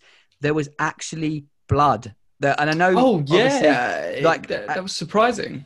Yeah, like, think about it, like, Bradley, for Marvel and like everything you've ever known about Marvel, you rarely see, other than like maybe Captain America with a cut on his face or whatever. Yeah, like, I mean, there's quite a lot of blood. There's quite a lot of blood in Civil War. Like that Iron Man fight scene. It's quite bloody. But even so, in comparison to that, this series like really makes it look more believable and realistic, because there's some bits where like there's one bit in particular, which again I won't give any context, but the shield and the blood on the shield, Chris, I was like, oh, that's brutal. That in itself was heartbearking as well. Yeah, when he was trying to wipe it off as well. Yeah, and I was like, blood, like just actual like human blood, like seeing it when they're punching each other as super soldiers and throwing each other through walls. I'm like, come on, someone's got a split skin here. Like, there's got to be some blood in a minute. Someone's coughing up something. And even bits with guns in it, gunshots. Actually, the people were bleeding, and I was like, they're bleeding because they've been shot. It's realistic. Like, I was really impressed with that, just because you don't see it in Marvel, and I had to keep noticing it, so it must have stood out. But yeah. Overall, it's really good. I would suggest most people watch it, especially if you like Marvel and them characters. But for me personally, I don't know why, I just found some of the episodes towards. So you'd say sort of stick with it. Stick with it. It's definitely worth it for the ending, 100%. Last 2 episodes were fantastic. Last one especially. But yeah, so that's me all done. And you know, if Bradley watches it, we'll do a. I mean, you know, we're still waiting for him to watch The Mandalorian. So Bradley's and Star Wars: The Clone Wars. So Bradley's Disney I'm only Plus. hearing Disney Plus. Yeah. Watch time is just building and building and building. One day, we'll do a whole episode. Bradley got Disney Plus and watched everything. It's all done. I completed showcase, Disney Plus. a showcase episode. Just Bradley. Just treat it like a video game. Oh, that's funny. But if you're done, Jack, I'll move into my review. Yeah, of course. Okay, so I am doing something I teased a couple of weeks back. So I don't know if you guys remember, but I did a quiz a couple of weeks back on the Elder Scrolls universe. Mm-hmm. And I said, I'm doing this because I'm going to talk about Elder Scrolls Online. Yep. So now I will actually do it. I will actually talk about Elder Scrolls Online. Despite the fact I probably should have done it a while ago, but hey ho, here we are. And what I'm sort of going to do in this review is I'm just talking about Elder Scrolls Online base game in 2021, the 2021 perspective on things. Yeah. And I really like it. I think the game is in the best place it's ever been in. I've sort of said that before. Sorry, I love the way you said that, Chris. You went, so I'm just going to talk about it, as the base game, whatever. And you stopped for a split second and went, and I really like it. Like, you just literally matter of fact, there's nothing else to say. You could have finished it there. And I really like it. So that's it for my review. but yeah, I'm tempted to do one of those one day. Just a quick sprig. Moving on. But yeah, there's so much improvements that have come to the game. It is, honestly, I could probably spend I'll try to summarize it to the best of my ability, but from the quality of life updates to the new features to all this various different content that is now in the game that wasn't there before. It's honestly quite astonishing. And, like I say, I could spend hours going through it all, but I'll just list off some of the highlights for me. So sort of the biggest thing for me is there's zone guides now. So when you go on there, when you're in a zone, which is a world space, it's a playable area, because that's the way the map works. It's broken up into different zones, which are different culturally relevant areas. So you'll have Valenwood, which is where the Wood Elves are from, and then there'll be different zones, which all have their own history and their own. You kind of look at it like different provinces in Skyrim, where you've got East March, where I think East March is Windhelm and sort of where the Stormcloaks are, and then you've got Halamarch, I think. I can't say it very well, but that's where Solitude is, I'm pretty sure. And then obviously they're very imperialized, and you have the whole Wolf Queen Fatima storyline and all the various different stuff that happens in Solitude in Skyrim. And, the thing in Elder Scrolls is each province does a really good job in the games of reflecting the slightly different variations on culture. And that's no sort of different in Elder Scrolls Online. And the way it sort of works with these zone guides is it tells you literally every piece of information you need to know.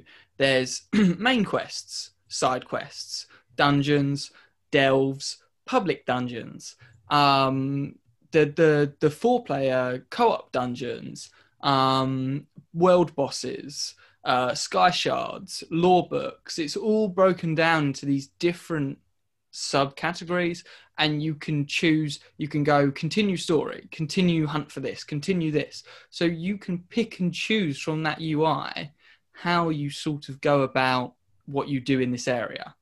Mm-hmm. So one, it can serve as a really great way to push your progression through for people who like to go through stuff bit by bit and go through it in sort of a relative order. Or if there's stuff you're missing or you want to fully complete an area, it helps you do that. Or if you're doing something just specific. And that's what I really like about Elder Scrolls Online is this sort of idea of dip in and dip out content. Yeah. I have this huge zone and I can either complete everything or I can just do the main story and go through the main story. Or it's this real sense of, because it used to be very World of Warcraft, very segregated, very I have to be this level, I have to be this, I have to be that. Yeah. Whereas now, since I think it was the 1 Tamriel update, it's literally just like Skyrim. pick a direction, pick a choice, go explore.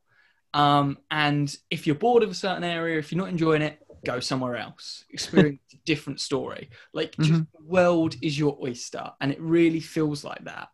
And, you know, I might be really enjoying a zone and doing all these quests and stuff, and then I think, well, actually, now I feel like going to do some PvE. Now I feel like going to do some raids. Now I feel like going to do some dungeons. Now I feel like going to do some daily quests. Like, you have so much choice in what content you get into, that if you're bored of a certain element, you go and can experience a different element of content. And it's all just there and it's available. And I enjoy how easy it is to get into the various different content. Yeah. And yeah, I think it's got like the biggest player base it's ever had. There is players everywhere, which I really enjoy. Because the way they've rebalanced it is it's rebalanced around single player play, unless you're in a group area or a group dungeon, which is obviously, you know, leveled for groups. But every other piece of content is leveled for someone playing by themselves. So it feels like that single player Elder Scrolls experience. And then because of that, it feels more rewarding when you run into a player. And like, I've had it where like you randomly like will zerg like a world boss together, and then you'll just be like, thanks mate, thanks, and then you go on your separate ways back to like your questing. And it creates this really wonderful feeling where you feel like a hero, you feel like this traditional Elder Scrolls character going on in your world, and you can tackle most of the things in the world. But yet it's rewarding when you encounter a player because they'll help you do something. And honestly, the player base is so nice. Like the other day I was doing dailies and I literally just put on the internal chat, can anyone help with this world boss? And I had 8 players turn up just randomly. And we absolutely like obliterated this world boss. And it just like stuff like that. Everyone just seems really chill. And I think that's a lot of players coming from Elder Scrolls. There seems to be a lot of really like love just for like the game and the like world behind the game. You know, the internal sort of world building. Yeah. And yeah, like I say, it's really fun. The base game now actually consists of the first expansion as well. So that exists for free within Morrowind. So that exists within the game as well. So that is considered the base game. And there is a jump. So I said this before, if you're playing Elder Scrolls Online, like I did, I skipped all the dialogue for like, I don't know, maybe about a third of the game when I originally played it. And now I'm sort of kicking myself in the teeth a little bit. Like literally just, you know, trying to swing my leg up to kick myself in the face. Because I'm kind of annoyed because I've really been enjoying, even in the base game, like don't get me wrong, the writing and the storylines really, really get going once you get to the DLCs. Like there is great stuff in the base game, especially with the main storylines. But a lot of the side quests can be a bit uninventive in the base game. Whereas when you play the DLC zones, which include Morrowind, which is in the base game now, you know, it gets so, you know, because they're focusing on one DLC zone as opposed to they had to, for the base game, make, you know, 15 zones or whatever. So, of course, they have more time to have more wacky and crazy side quests in, you know, the expansions. But yeah, even some of the side quests in the base game absolutely just blow me away. They're really fun. They have like reoccurring characters all the time. And there's loads of reoccurring characters now I'm on the DLCs that pop up that I remember from the Old Merry Dominion areas and from the Ebonheart Pact areas. And there's a load of returning characters from the Daggerfall Covenant areas. But because I skipped all the dialogue, they're like, oh, hey, you, what are you doing around here? And I'm like, oh my God, who are you? Like, because I skipped all the dialogue and I don't remember anything. And it really frustrates me because I'm like, because I'm a story guy. I'm like, why did I skip everything? Like, because I think in my head, I was trying to play it like an MMO where it's all progression. It's building your character. It's level up, yeah. go. And you don't really want to play it like that.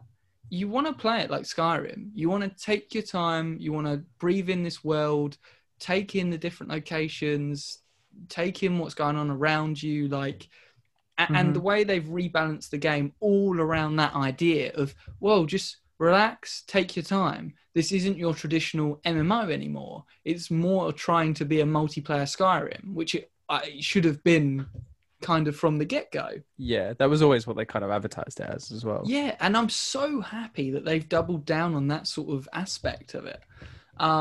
So yeah, like I say, if you are going to go back to it, or if you're thinking about just like listen, even if you skip the side quest stuff, but I think it's difficult because there are some great side content as well. Maybe like gauge it. If there's some guy asking you to get some eggs, then yeah, you're probably safe to skip. If there's some guy asking you to broker peace between a wood orc clan and which is a great side quest, and a wood elf clan, which I absolutely loved, and then there's these meaningful decisions where, you know, and if you've been skipping all the dialogue, you're like, oh God, what's your motivation? What's your motivation? Are you a good person? Are you a bad person? I don't know. And that was also part of the problem, I remember, when you get to decisions. And because I didn't know any of the backstories, I didn't know any of the characters, I didn't know the context of the situation, you'd have to make these decisions that were basically like awful guessing games, you know, because you didn't pay attention. Do I give him the eggs? Do I keep the eggs for myself? Oh God, he didn't tell me what he wanted me to do with the eggs. Do I cook them? Do I fry them? Omelette? Does he want fried or does he want scrambled?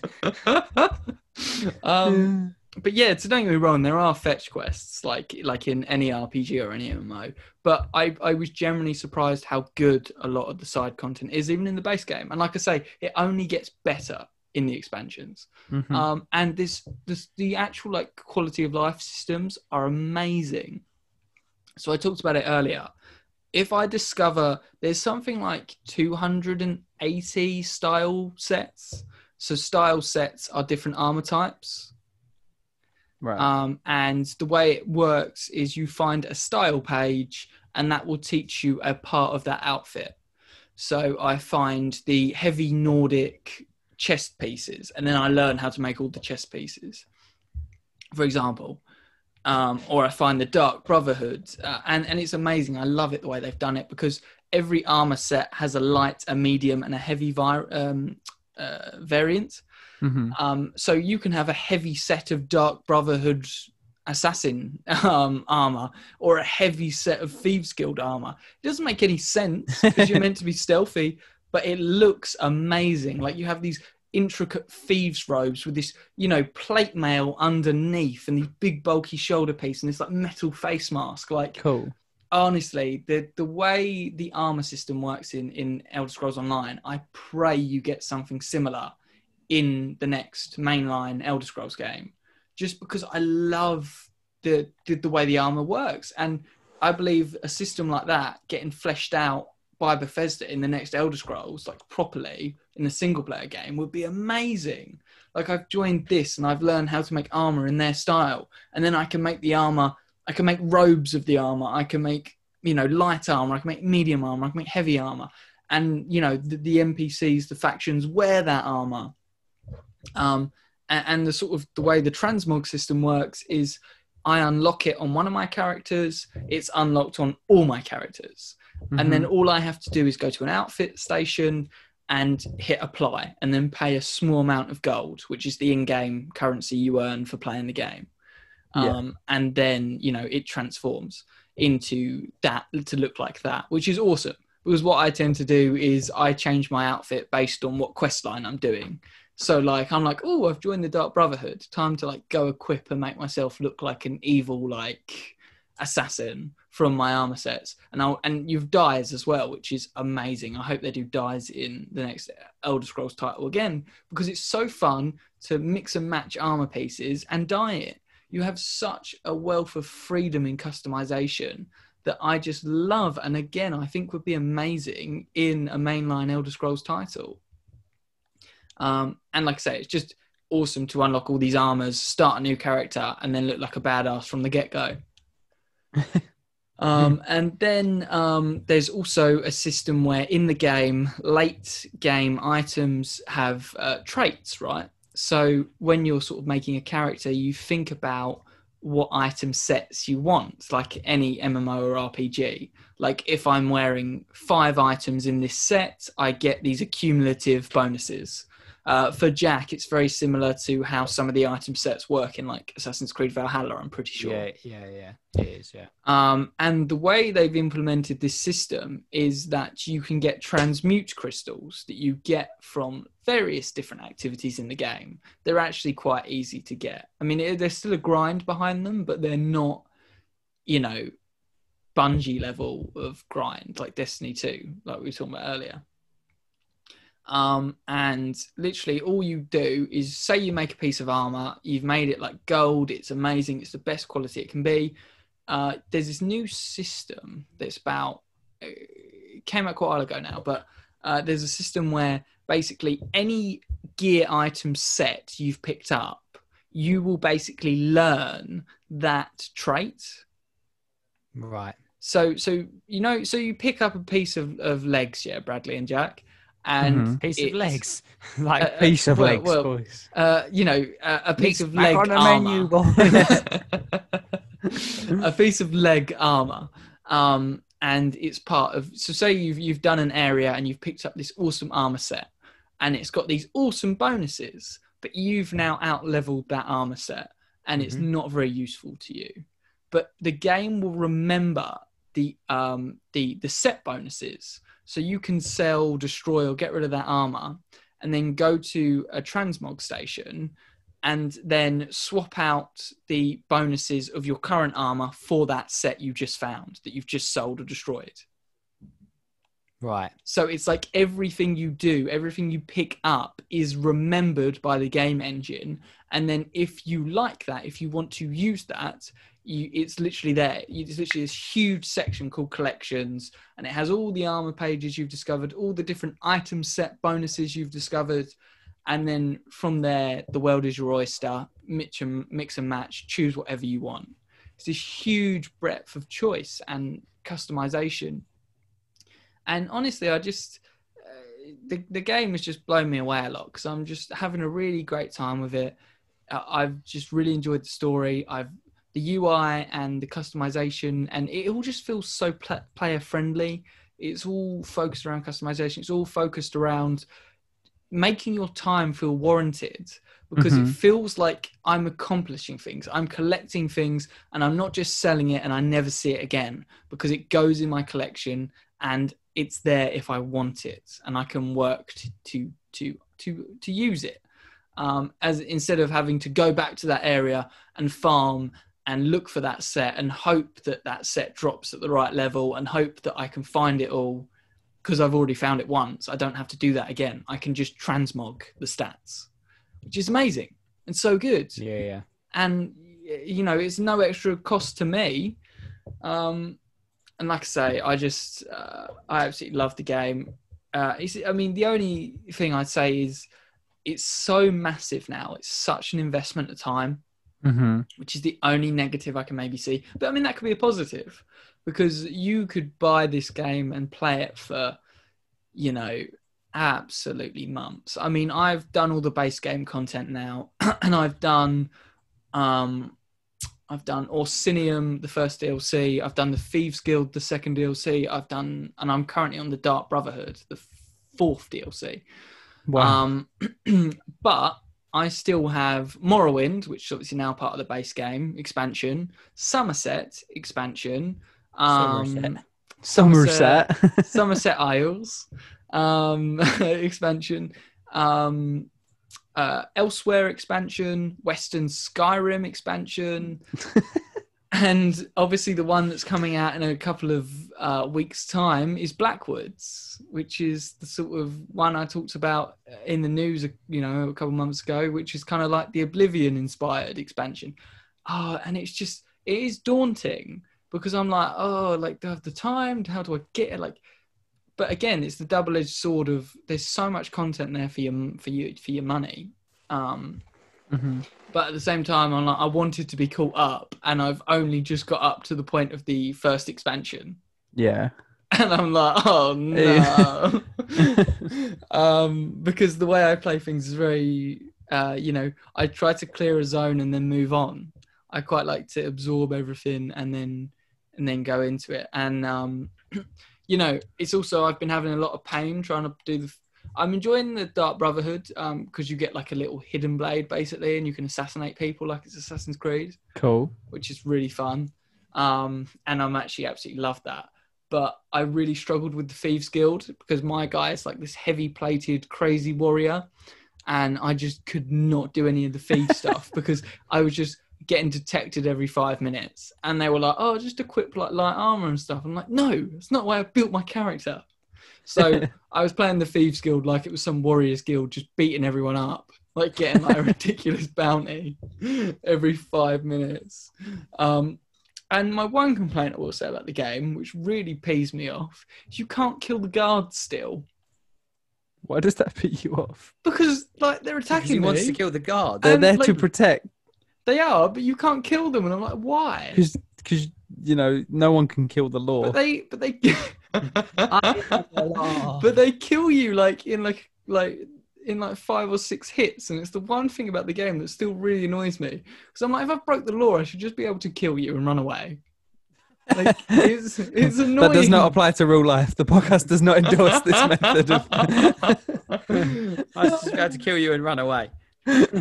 Obviously not. Yeah, like not in real life. Just in Skyrim or just in a role-playing game. Yeah. Like, because that's part and parcel of having a crime system, of like joining like an assassin's guild. And it just seems weird to join an assassin's guild and not be able to assassinate guards. Yeah, no, I get where you're coming from. And it's more annoying in the Thieves Guild where you're on these complexes and then you have to hide from the guards and then they're invincible if they detect you and they beat you up and you're like, no. But yeah, like I say, I have very few gripes with it. It blows me away. And I know there's so much content and different aspects of the game added by the expansions that I own that I haven't even like delved into. Yeah. And that is, you know, because I pick stuff up all the time that's like, oh, you need this quest line or you need this from this or this from this, because all of the expansions feed into the base game. And all the times it's like, oh, you have to do this quest in this place first, or this here first, or this here first. And every time it's just like, oh, more stuff to do. Jesus. Sounds both good and bad the way you said that. But that's just because like it can be, again, like I say, quite daunting because of how many years it's been out, how much content is out there. It's a long time to consume. Like you could probably easily spend like another 8 months trying to work through all of that stuff. Like easy. Which is, I think, why I've taken a bit of a break. I still play it every now and then, log in for the daily rewards and stuff. And I'm like slowly making my way through it. But obviously other games have started to come out. Like I'm back on the Total War hype train. So I will try to play it in the background and keep progressing slowly. I'll probably jump back into it with the next expansion because they've got companions as well, which I'm pretty excited for. But yeah, that was just sort of the 2021 overview of Elder Scrolls Online. It is in a great place. It's a great game. And, you know, if you were always interested in it or wanting to give it a go, I'm pretty sure it's actually free to play now as well, the base game. So I think so. I would obviously double check that. Don't just pay for it thinking it's free to pay. Don't pay for it thinking free to play. It's free to play. He's like, free to play? Well, that's weird. It says it's going to cost me 20 quid, but whatever. Chris said it's free to play. I paid 20 quid and it didn't give it back. So I'm pretty sure it is now. But obviously double check that if you're interested. But yeah, give it a go. And the whole thing is the expansions get better than even the base game because they have more development time and more focus on a smaller area. But the base game is still amazing. And if you're playing it for free, why not jump in, see if you like it? And then if you like the base game, maybe consider some of the expansions. And, you know, from there, sort of make up your own mind. And have you been hired? I haven't. But, you know, jump in, free to play. And if you like it, maybe you buy a few expansions. If you want to be really good, become a werewolf. I just love being a werewolf in that game. They're so much better than the vampires. It's no. When I played, they were until one of the expansions because one of the expansions introduced vampire lords from Skyrim. Right. You know, do you remember them? There was no reason to be a vampire when there was like in the debate of the two? Because you were just weaker 50% of the time. there's super classes now, because there's like the Necromancer class as well, which is from the Elsewhere expansion. So people have made these builds where they're like Vampire Lord Necromancer classes. Okay, see, that makes more sense. They're just like insane. Whereas my build, I'm a Dragon Knight, which is the tank class, and I'm a werewolf. A dragon werewolf. So you combine those things and you basically end up with a tanky werewolf that's nigh unkillable. And I love it. I can't do much damage to anyone. I'm like a wet noodle, but like I will just like survive forever. But like a noodle before it's been hydrated. Well, there was a really funny... I was playing some PvP actually the other day, and I was trying to do the PvE content in the PvP zone. So like I was running into enemy players and I was like putting in the chat, I was like, please leave me alone, I'm just trying to do the side quests, I don't want to fight, I just want peace and all this stuff. and then there was lots of people were nice and left me alone, but one guy kept trying to kill me, and he was a Nightblade, which is like the like really agile, fast, heavy attack ones, and he kept blitzing my health bar, so I kept like activating all my like tanking abilities, regenerating my health, like turtling up basically. And you must have gone back and forth for 5 minutes, and I was like, I was just turtling, hoping he'd just run away, because I was hoping he'd get annoyed that I just kept like regenerating and kept like adding more shields. So like he'd do like half my health and then I'd be back up to full, because like I absorbed the damage and stuff. And I was like, oh come on, like just leave me alone. And then it got to the point where enough of my ultimate bar proc that I got the werewolf, and I was getting so annoyed, I just turned into a werewolf and ripped him apart in about 5 seconds. I think he was just so So the werewolf shocked. Can do damage then? Yeah, I mean, it's still not like some of the builds or some of the stuff out there, but it is awesome because in werewolf form, I'd say I do like medium amounts of damage. Compared to no damage. But I keep pretty much all of my tankiness. Right. And the werewolf has this ability that if he's at like half health, he does a howl and he heals up to full health. Wow. So it can be... So I pretty much just bullied this guy. And then I was like... Well, he tried to bully you first. I was like, that's what you get. That's what you get, bully. And then I ran off and carried on doing the side quests. It was honestly, I was at the back of this door as well, and I was just shielding up, like turtling up so he couldn't get behind me. And I was just like, oh, he's gonna leave in a minute, he's gonna get bored. And then it just carried on. I was like, that's it. Just go transform. Just gonna eat you. And then I ate his corpse as well, which is like the ultimate sign of disrespect as a werewolf.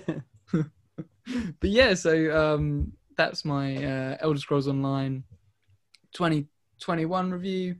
If any of that sounded interesting at any point, give it a go, and you might just fall in love with it like I did. Mm-hmm. Right, so moving on to the final review, my review, and that is a game that I recently started playing. I had it for quite a while, to be honest. It's Dead Cells. Have either of you heard of Dead Cells? Yeah, because of the controversy. I haven't. There's controversy? All I've seen. Yeah, we talked about it on the podcast actually, like quite near the start of the podcast. Do you remember the journalist from IGN who plagiarized a Dead Cells review? Yeah. And then he came back and he started a YouTube channel, and the I first thought you thing meant he did... controversy around the game, not around No. Well, I mean, I suppose it is still the game, but yeah, the game's review. Oh, I remember that exactly as well. I was playing Half-Life 2 at the time that we started that. It's so weird that I remember that. Anyway, so I recently started playing it. It's a roguelike game. Ever since kind of Hades, I would say, has sparked my love for the genre of I didn't realize how close to Souls-like it was in terms of that kind of that grindy feeling of dying and wanting to get better and to improve. And ever since then, I've kind of been looking at different roguelikes and trying them out. And Dead Cells was kind of my latest try. And it's a game that I have ended up kind of like, I wouldn't say it's, a Hades level for me. Hades had something very special. I don't think any roguelike will ever take over from Hades, to be honest, because it blended genres, so well. It didn't just do the roguelike. It did like this really well, storytelling alongside it and things like that. But anyway, so one thing I can say about Dead Cells is I'm not someone who likes pixelated graphics very much. I'm kind of an aesthetic person, and anytime there's pixelated graphics, I'm always kind of instantly put away from the game, and that was why it took me so long to get round to Dead Cells. But one of the reasons I did end up falling into it was the fact that I found out that the graphics in Dead Cells are actually 3D rendered graphics, but put into pixelated format. And I was like, that's such a weird way to do it. Like, why would you go backwards from rendering everything in 3D and then de-resing it into pixelated graphics? And I was just so intrigued by it that I had to look into it from there. And then that instantly made me like the art style, because when you actually look at the intricacies of actually creating it, because there's videos out there, it's way more complicated than you actually think. Yeah, you're like, wow, this is actually really cool. I'm actually interested in this now, and it's something that is really weird when you look at it, because I instantly looked at it and I was like, this isn't pixelated kind of graphics, because the way the animations work look too fluid for it to be pixels, if that makes sense. So you're like, how does that even work? So that's when I looked into it. But yeah, so the art style is really nice for kind of pixelated graphics. There's some really lovely artwork as well. It's really colorful. I don't know what it is about it. I just think it's really interesting to look at as a game. But yeah, so as roguelikes go, it kind of follows that generic trait of you do runs, you get better, you die a lot, you do more runs, but there's some kind of things that stuff like Hades didn't do that I really like in Dead Cells, and one of the things is the fact that it's technically still a Metroidvania game, where as you play, you unlock more of the map as you go along. So it's not a case of every run, whereas in Hades there was kind of 3 different worlds and you would always go through those same 3. In this, you can unlock new areas that you've never been to before by exploring. So it really encourages you to explore the different places that you travel to. And this is normally done through runes. So you'll unlock a rune and you'll be able to get to new parts of the map through, gained abilities. Maybe that's like creating vines so that you can climb them. And then you can end up getting to a completely new biome, is what they're called. And I really like this because I think it makes runs feel not entirely unique, but a lot more unique than some of the other roguelikes that are out there. Yeah. So whereas other roguelikes will literally, like I said, you'll just be going through the exact same run, which is fun. In Dead Cells, you will have the opportunity, especially once you get all the runes, which isn't very hard realistically, especially, the last rune you need to beat at once. So probably that's the hardest rune, but everything else isn't very hard. I didn't struggle getting any of the runes. So it's just kind of if you do struggle with these types of games, it doesn't really punish you for taking your time. So just play it slow is what I would say. And like when I first started out, I was kind of rushing through it because there's like timed doors. So the quicker you do it, the more rewards you get. And I was rushing through it. And then I started slowing it down and was like, oh, wow, I'm actually way better at this game because I'm taking my time and going through it. But it adds that kind of uniqueness to it in the fact that I can choose my route. So now that I have all the runes, I can literally plan out my route and say, how do I want to get to the end? Rather than before, where it would have been like I pretty much only had one direct route. Now I've got like 5 runes, so I can take loads of different paths. And biomes are really cool because it's not just a case of like, slap a different background on, because they're all obviously procedurally generated, but each biome has its own kind of look and feel, but it also has its own kind of enemies. So some enemies will be kind of, in multiple biomes. It's not, completely unique, but some biomes will have enemies that are unique to that area. So it's kind of a nice, differentiation where, okay, maybe I'm bored of this area because I've run through it so many times. Go to a different one and you might get completely different enemies, or you will get completely different enemies in a lot of the cases, which I think is just a nice way to keep something that is very repetitive fresh. One of the things is that at the beginning you get a weapon, or you then get to choose 3 weapons, and there's normally kind of a ranged weapon, a shield, and a melee weapon. You kind of get to pick which ones. There's 2 slots for you to use, and as you go through, you can obviously find more weapons. And again, that's very different from the other roguelikes I've played, where you kind of just either have a static weapon or you go in with a weapon. This is kind of very RNG based, which both adds to the runs and also takes away from it a little bit, because I've had runs where you get literally no luck and you're like, great, I've got nothing. I've got like this crappy, weapon that I really don't want to use. And the only options they give you are really bad weapons that you hate using. And you're like, I'd rather just stick with the low damage. So it does kind of take away in that aspect, but it also adds to that feeling when you find an amazing weapon and it's got like really cool stats and you're sitting there and you're like, yes, the run is on. And you're like really happy about it. So RNG kind of, it's always going to be what RNG does, which is, it giveth and it taketh, as always.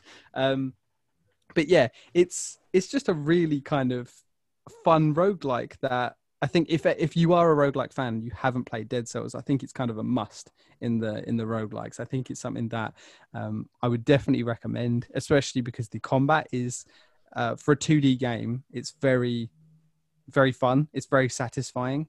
I don't know how to describe it, to be honest. Lots of people online say the combat's good, and I can only agree with them, but I don't know why.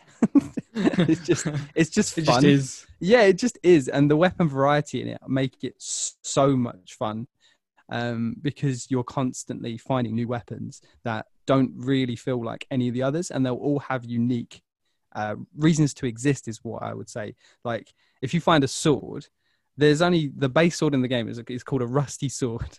And eventually you won't even get that anymore, like, because you've got to a point where you don't start with the rusty sword, you start with a random sword. But that is pretty much the only sword that I can think of in the game that is just a sword. Everything else has something to it. So there's a sword that once you hit someone 10 times in a row, every hit after that will do critical damage. There's a dual swords where on the third hit it will do crits. Nice. There's like lightning that will chain to other people. Like, there's just so much variety in the weapons that you really can have these unique experiences if you just keep trying different weapons. And that's one of the things that I love and dislike, is there's really, really good permanent progression. There's so much of it that every time you finish a biome, you can go and spend and get permanent upgrades. And these permanent upgrades are things such as health flasks, so you have kind of extra health as you go along, but there are also things called weapon blueprints, and it basically unlocks that weapon for you to find in your runs. Oh, cool. So I'd love it because it means that every time you play through, if you're investing in these types of things, these weapon blueprints, you also have to find the blueprints. So again, it gives another layer of, well, I've got to go out and find these blueprints, and some of them have like drop rates, so you can go and like try and farm them. So it's kind of like, it is a grindy game, but it's roguelikes are grindy games, so it doesn't really stray from what it's meant to be there. And then you kind of invest into these weapons, and the reason I love it is because not only does it add to that progression, it also means you've got something to work towards. It also means that, like I said, it will make runs more unique, because then you're like, oh, I just unlocked this new weapon, I can hopefully get this. And especially at the beginning when you don't have that many unlocked weapons, you're likely to get it at some point. So you'll find it, and then obviously you get to try it. But then the downside of that is you don't actually get to try the weapon before you unlock it. So if you hate it, it's then in your rotation. Stuck with it. Exactly. And that whole RNG thing I was talking about is just so, it's so perfect here, where I've unlocked multiple weapons that sound amazing, and then I use them and I'm like, I hate this. I am not a fan of this. But it's in my rotation, so I'm likely to find it at some point. And I'm like, oh. Whereas obviously before, if I hadn't have got it, there would have been less things in my rotation, and I would have been more likely to get the things I want.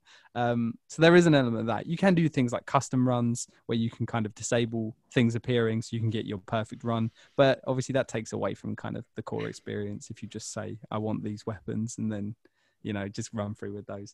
But yeah, it's got so much progression, starting off with the runes. Once I was done with the runes, I was then working on all the permanent upgrades. I still am. It's one of those games where you will just be doing that for a long, long time, because there's so many weapons. I think there's over like 100 weapons at this point, because they've supported it with like DLCs. There was a free DLC, and they added 2 other DLCs, which are kind of cheap. I think they were like £5-6. But they had kind of a lot more. So they had like whole new routes. That all sort of incorporates into the base game type thing. Yeah, literally. If I hadn't, because I wanted to know everything that I needed to do for the runes, if I hadn't looked up things for the runes to see how to get them, I literally wouldn't have known what was base game and what was DLC. Oh wow, yeah, that's good though. That because sometimes DLC content can dip. Yes. Exactly. So if you couldn't even tell the difference, then that's it's to be fair, I actually prefer most of the DLC content as well. So they clearly have learned what people like, because they add it so that, like I said, part of these routes can diverge and you know they can end up leading to this, you know, similar places, but they can go off completely. And you'll get to a point and you'll have two options. You'll be like, do I want to go to this place or this place? And I was going to one of them, and then I was like, oh wait, this is DLC, and I was loving it. And I was like, no wonder. And then I was like, oh, I've got to go to the other one. It also works with keyboard chroma, just a little thing that I loved. It's one of those tiny things that you're just really like, it puts a smile on your face. Every time you go to a new biome, your keyboard chroma, so the lights will take a color of what the biome's like overriding color is. So it's like there's this like really green, dingy village called Stilt Village, and it's like there's loads of like pirate guys, and it's really weird. But the keyboard will go all green, and the only thing you'll have is your health bar on the lights. So on the number keys, and I don't know what it is, but I love when developers do little things like that, so you can actually see your health bar in real life. Just a little thing, but yeah, so much progression, so much kind of like that keeps bringing me back, because every time I'm like, right, I'm done. You know, I was like, I'm gonna finish the game, and then I'm probably gonna stop. Because like I said, I really like the game, but I didn't see myself kind of playing it that much. But as soon as I finished it, I was like, right, next run. And then I was like, oh, I'm doing it. I'm doing the roguelike thing. You're doing the Hades. It literally is. And I'm like, oh no. To be fair, what have I done? Yeah. So yeah, I will keep playing it. There's daily runs, you know, just to really incentivize it. The daily runs don't really interest me that much, but again, they give blueprints if you win 1, 5, and 10. So now I'm like, let's do the 10 daily runs, get my blueprints. Yeah, I always like looking at daily content and then being like, is it worth it? If it is, yeah, I'll do it. Exactly. So I'm going to do my 10 and then probably never do a daily run again. but yeah, it's a really, really like fantastic roguelike. And, you know, if you're into the kind of story of it, there's a really deep story, I'm pretty sure. With Hades, it's very kind of obvious, and it's very in your face in a good way. Because of the character development, and you speak to the characters and you have kind of like these one-to-ones. Like I said, it's almost like a dating simulator with Hades, so it's hard to not pay attention. That was one of my problems with Dead Cells. I'm pretty sure the story is really, really good if you look into it, and there's so much. Yeah. And you'll get kind of points in the game where you can, because everything's timed, the timer will pause, and there's things that you can interact with in certain kind of rooms or hidden spaces. There's loads of hidden spaces, which I love, because it, again, just incentivizes exploration. And he'll just like, there'll be like little dialogue. One of the cute things is there's loads of little references. So they reference like Half-Life, funny enough. There's like a guy like dead in the corner with a face crawler on, and he's like, still twitching. Almost seems like it's half living. And I was like, that's funny. I was like, it's just one of those things. It's like little things like that. That's when I will pay attention, because I was like, is that Half-Life? And then I read it and I was like, yeah, nice. But yeah, I think it would be the type of thing that you'd love, all the little lore things that you can find around the world, because everything's very empty. It's very desolate, and seeing these things, it pieces together what's happened to the world. And obviously I only know from kind of a base level of what's happened, because for me, it's all about the run. And I'm like, quick, got to do it as fast as possible. And I'm like, no time for stuff. Even though it pauses, it literally is like, look, I've paused, take your time and read through this. I'm like, can't, I got a run to do. But yeah, really love it. If you love roguelikes, give it a go. It's not, I don't think it's very expensive, to be honest. I mean, I got it on sale, you know. Sorry, Days Gone developer, but yeah, I feel really bad after that chat you guys had, by the way. You feel what? Just me every time I'm on the podcast being like, yeah, wait for sale. Yeah, I got that on sale. Yeah, but and then he was like, Days Gone go, and I was like, sorry, I'm poor. I was rich, I'd buy everything full price. I got it for £16 with the two paid DLCs.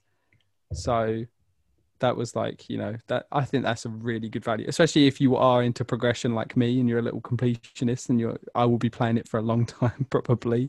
So it will definitely be a worthwhile investment. But yeah, really good. So are we all ready to move on to the quiz? Yeah, I'm looking forward to this. What do you think is on? I bet Jack can tell you. Probably Dead Cells. It is Dead Cells.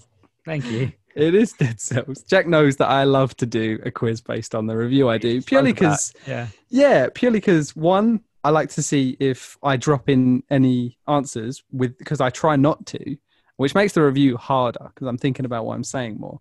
And two, just because it's what I'm into at the time. You know, I really have loved kind of what I've done with Dead Cells.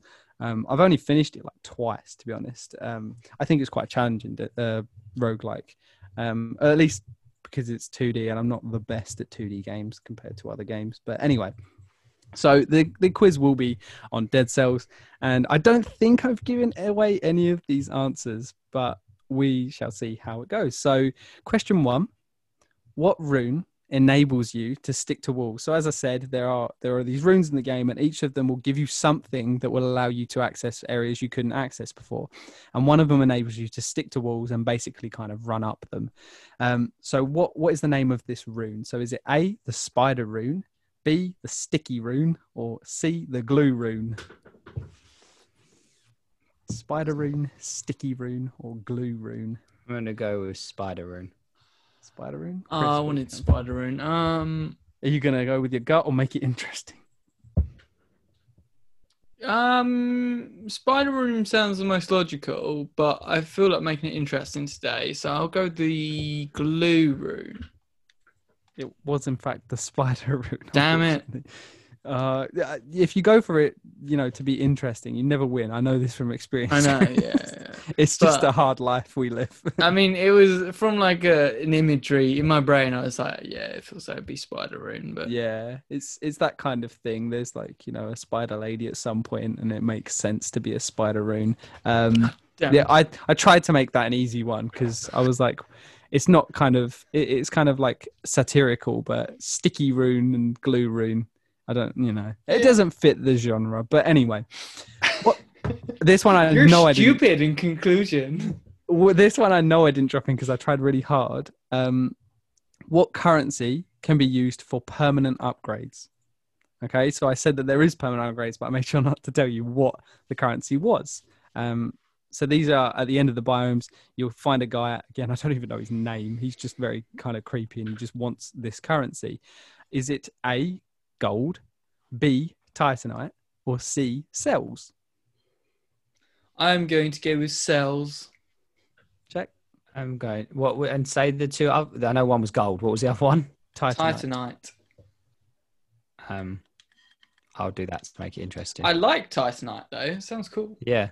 So the permanent upgrades are spent with titanite, Jack. Damn it. And no, I'm saying, is that your answer? Yeah. It is cells. Yes. These are the first two. So these were meant to be, the easy questions. Dead cells. Yeah, it's cells. I would have, out of normal, like the name cells, Dead Cells game, I've gone. Is titanite actually in the game though? No, as always, whenever I do these types of games, I always draw on my favorite inspiration. Titanite is a weapon upgrade material in Dark Souls. I was gonna say, I really like the sound of that. Yeah, I didn't create too it. realistic. I wish I could. That's why I always choose from Dark Souls because then it is. We won't know as well. Yeah, exactly. But yeah, until I start playing Dark Souls and becoming a Dark Souls fanatic, then you're screwed. You're like, Bradley, guess you got a Titanite slab. I'm like, ooh. Tell me more. Gold is a currency in the game, but that is literally just for the kind of on the run thing. So you can, if your RNG is going really that terrible, you can kind of buy weapons from a shop. But again, the shop is related to RNG. You only get a choice of 3 items. Might get screwed. So yeah, those 3 items might be awful. And then there's upgrades later on where you can. Yeah, you can get an upgrade later on that lets you re-roll the shop. So again, it's just kind of like the more permanent upgrades you get, the easier your runs will get in a way, which is the whole point of roguelikes. Question 3. What infectious virus has spread throughout the land? So this is kind of, again, me not paying much attention to the story. This is something that is quite obvious that has happened. Is it A, smallpox, B, malaise, or C, coronavirus? No, it's not coronavirus. It's not coronavirus. What? How do you know? They could have made it really, modern and in reference? I mean, I'm pretty sure it was before Corona. So I'm going to go with Malaise. Okay. And just to make things interesting, I'm going to go smallpox. It is malaise. Yes. So should have just done it anyway. Yeah. Wait, are you tied up? Was too much of a. Oh no, it's 2-1, isn't it? Yeah. 2-1. Yeah, I'm winning. So yeah, smallpox is a kind of a real life disease. Malaise is made up for the game. Again, I don't know too much about it, and I don't want these super hardcore Dead Cells it kills fans. cells. Maybe. No, I don't know. I know that you can essentially use it as a mechanic in the game. Like you can give yourself malaise, and then it actually makes the game harder. Yeah, and that's kind of cool. So I'll look into more malaise, but I know that malaise is the infectious virus. Question 4: which of these are not bosses in the game? You know I love this one. Anything that has bosses. So don't ever look at Dark Souls bosses. Is it A, the concierge, B, conjunctivius, or C, the rotten, which is not a boss in the game? Can we have them one more time? The concierge, conjunctivius, or the rotten, which is not a boss. I'm going to go with the concierge. See, I would have gone with the concierge because of the other two names sound like illness related. Yeah. But at the same time, I Bradley feel like he's could be done that on purpose. throwing a curveball. And what were the other two? So the concierge, conjunctivius, and the rotten. Conjunctivius could be something Bradley's made up though. Yeah. Well, so we've got the concierge and the rotten, yes? Mm-hmm. Yeah.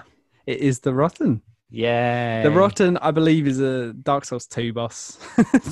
So I won't talk about that much. But the concierge is the first boss that I think you have to fight without it, because obviously not having any of the extra exploration runes. And conjunctivius is a giant eye that basically has conjunctivitis, so he's all swollen and pink. Oh wow! Yeah, so they just named him conjunctivius. That's great. Which is why I wanted to include it, and I wanted to see whether I could say it in the podcast, because it's quite an awful word. I thought I could see Bradley and Alexa giggling to themselves coming up with that one. No, he is real. You can Google him. He's just a giant eye that's chained up. That's good. I like that. Yeah, I was like, I like these kind of on the nose things. Conjunctivitis, conjunctivius. So, question 5. We're drawing at the minute. I was going to say, hopefully the tiebreaker question, though I did create another one kind of last minute, because I realised that last time I didn't, we needed one. But question 5, what is the starting point of every run? So, as I said, you'll have the chance to kind of divert and go all separate places, but there's always one point where you have to go through. Is that the A, prisoner's quarters, B, the ramparts, or C, the throne room?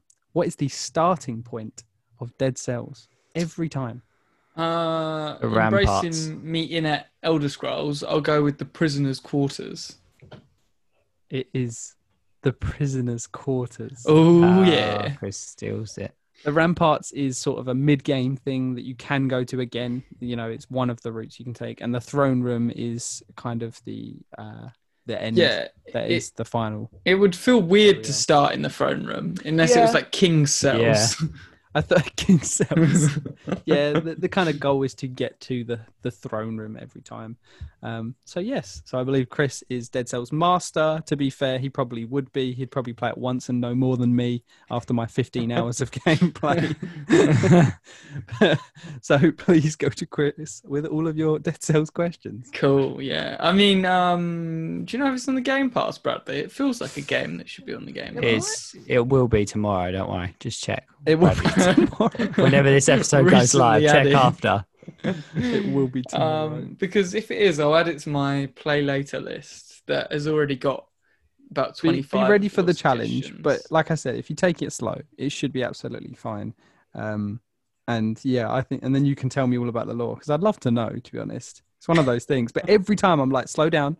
I'll text you over, Bradley, and be like, and you'd be like, oh, so that's what I mean. I'd love the teller to tell me how it goes. Yeah, rather than me being like reading, because obviously it's not voice acted, you know, it is kind of an indie game, which I was watching the credits, and I'm someone who likes to leave it till the end, and I'm pretty sure the credits just keep going round in circles.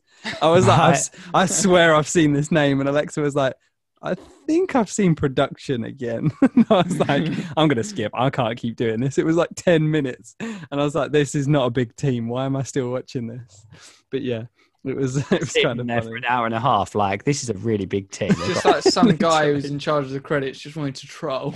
Yeah. I bet they did. I bet they were like, they'll never notice. They'll never notice. It's like, it's different. Like, because I always will wait for like the Ubisoft credits, like at the end of Assassin's Creed. Yeah. And then it's like, I think the last one, it was like 15 minutes and it was still going. I was like, oh my goodness. They're so long. I get it. There's a lot of people. I get it. I don't care. And like, I respect and thank you for all your hard work into the game. But show me the post-game cutscene. Jesus. Like, how, like, you know what I mean? Like, I feel like I've wasted so much of my life now.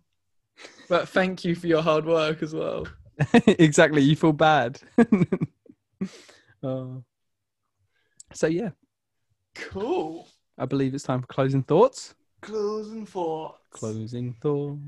Closing thoughts. We need a little jingle for that. That's my closing thought. We need a little jingle. We need a jingle for closing thoughts. Well, we do have, excitingly, the return of a guest episode next week. Yeah, it's been a while since we've had a guest, isn't it? It has. A big gap. It has. Guest episodes are always fun. And, you know, we'll probably tease who that is closer to the date. Mm-hmm. But it is someone we have had on before. And we had a lot of fun last time he was on. Yeah. So just keep your eyes peeled for that next week then, guys. Mm-hmm. Anyone else have anything else to add? No. All good. No. Okay then, guys. We will see you same time next week. I was going to say weekend from it then. I'll see you at the weekend, guys. Yeah. It's not stalkery or anything, is it? Okay. See you later, guys. See you later. Bye-bye. See you later.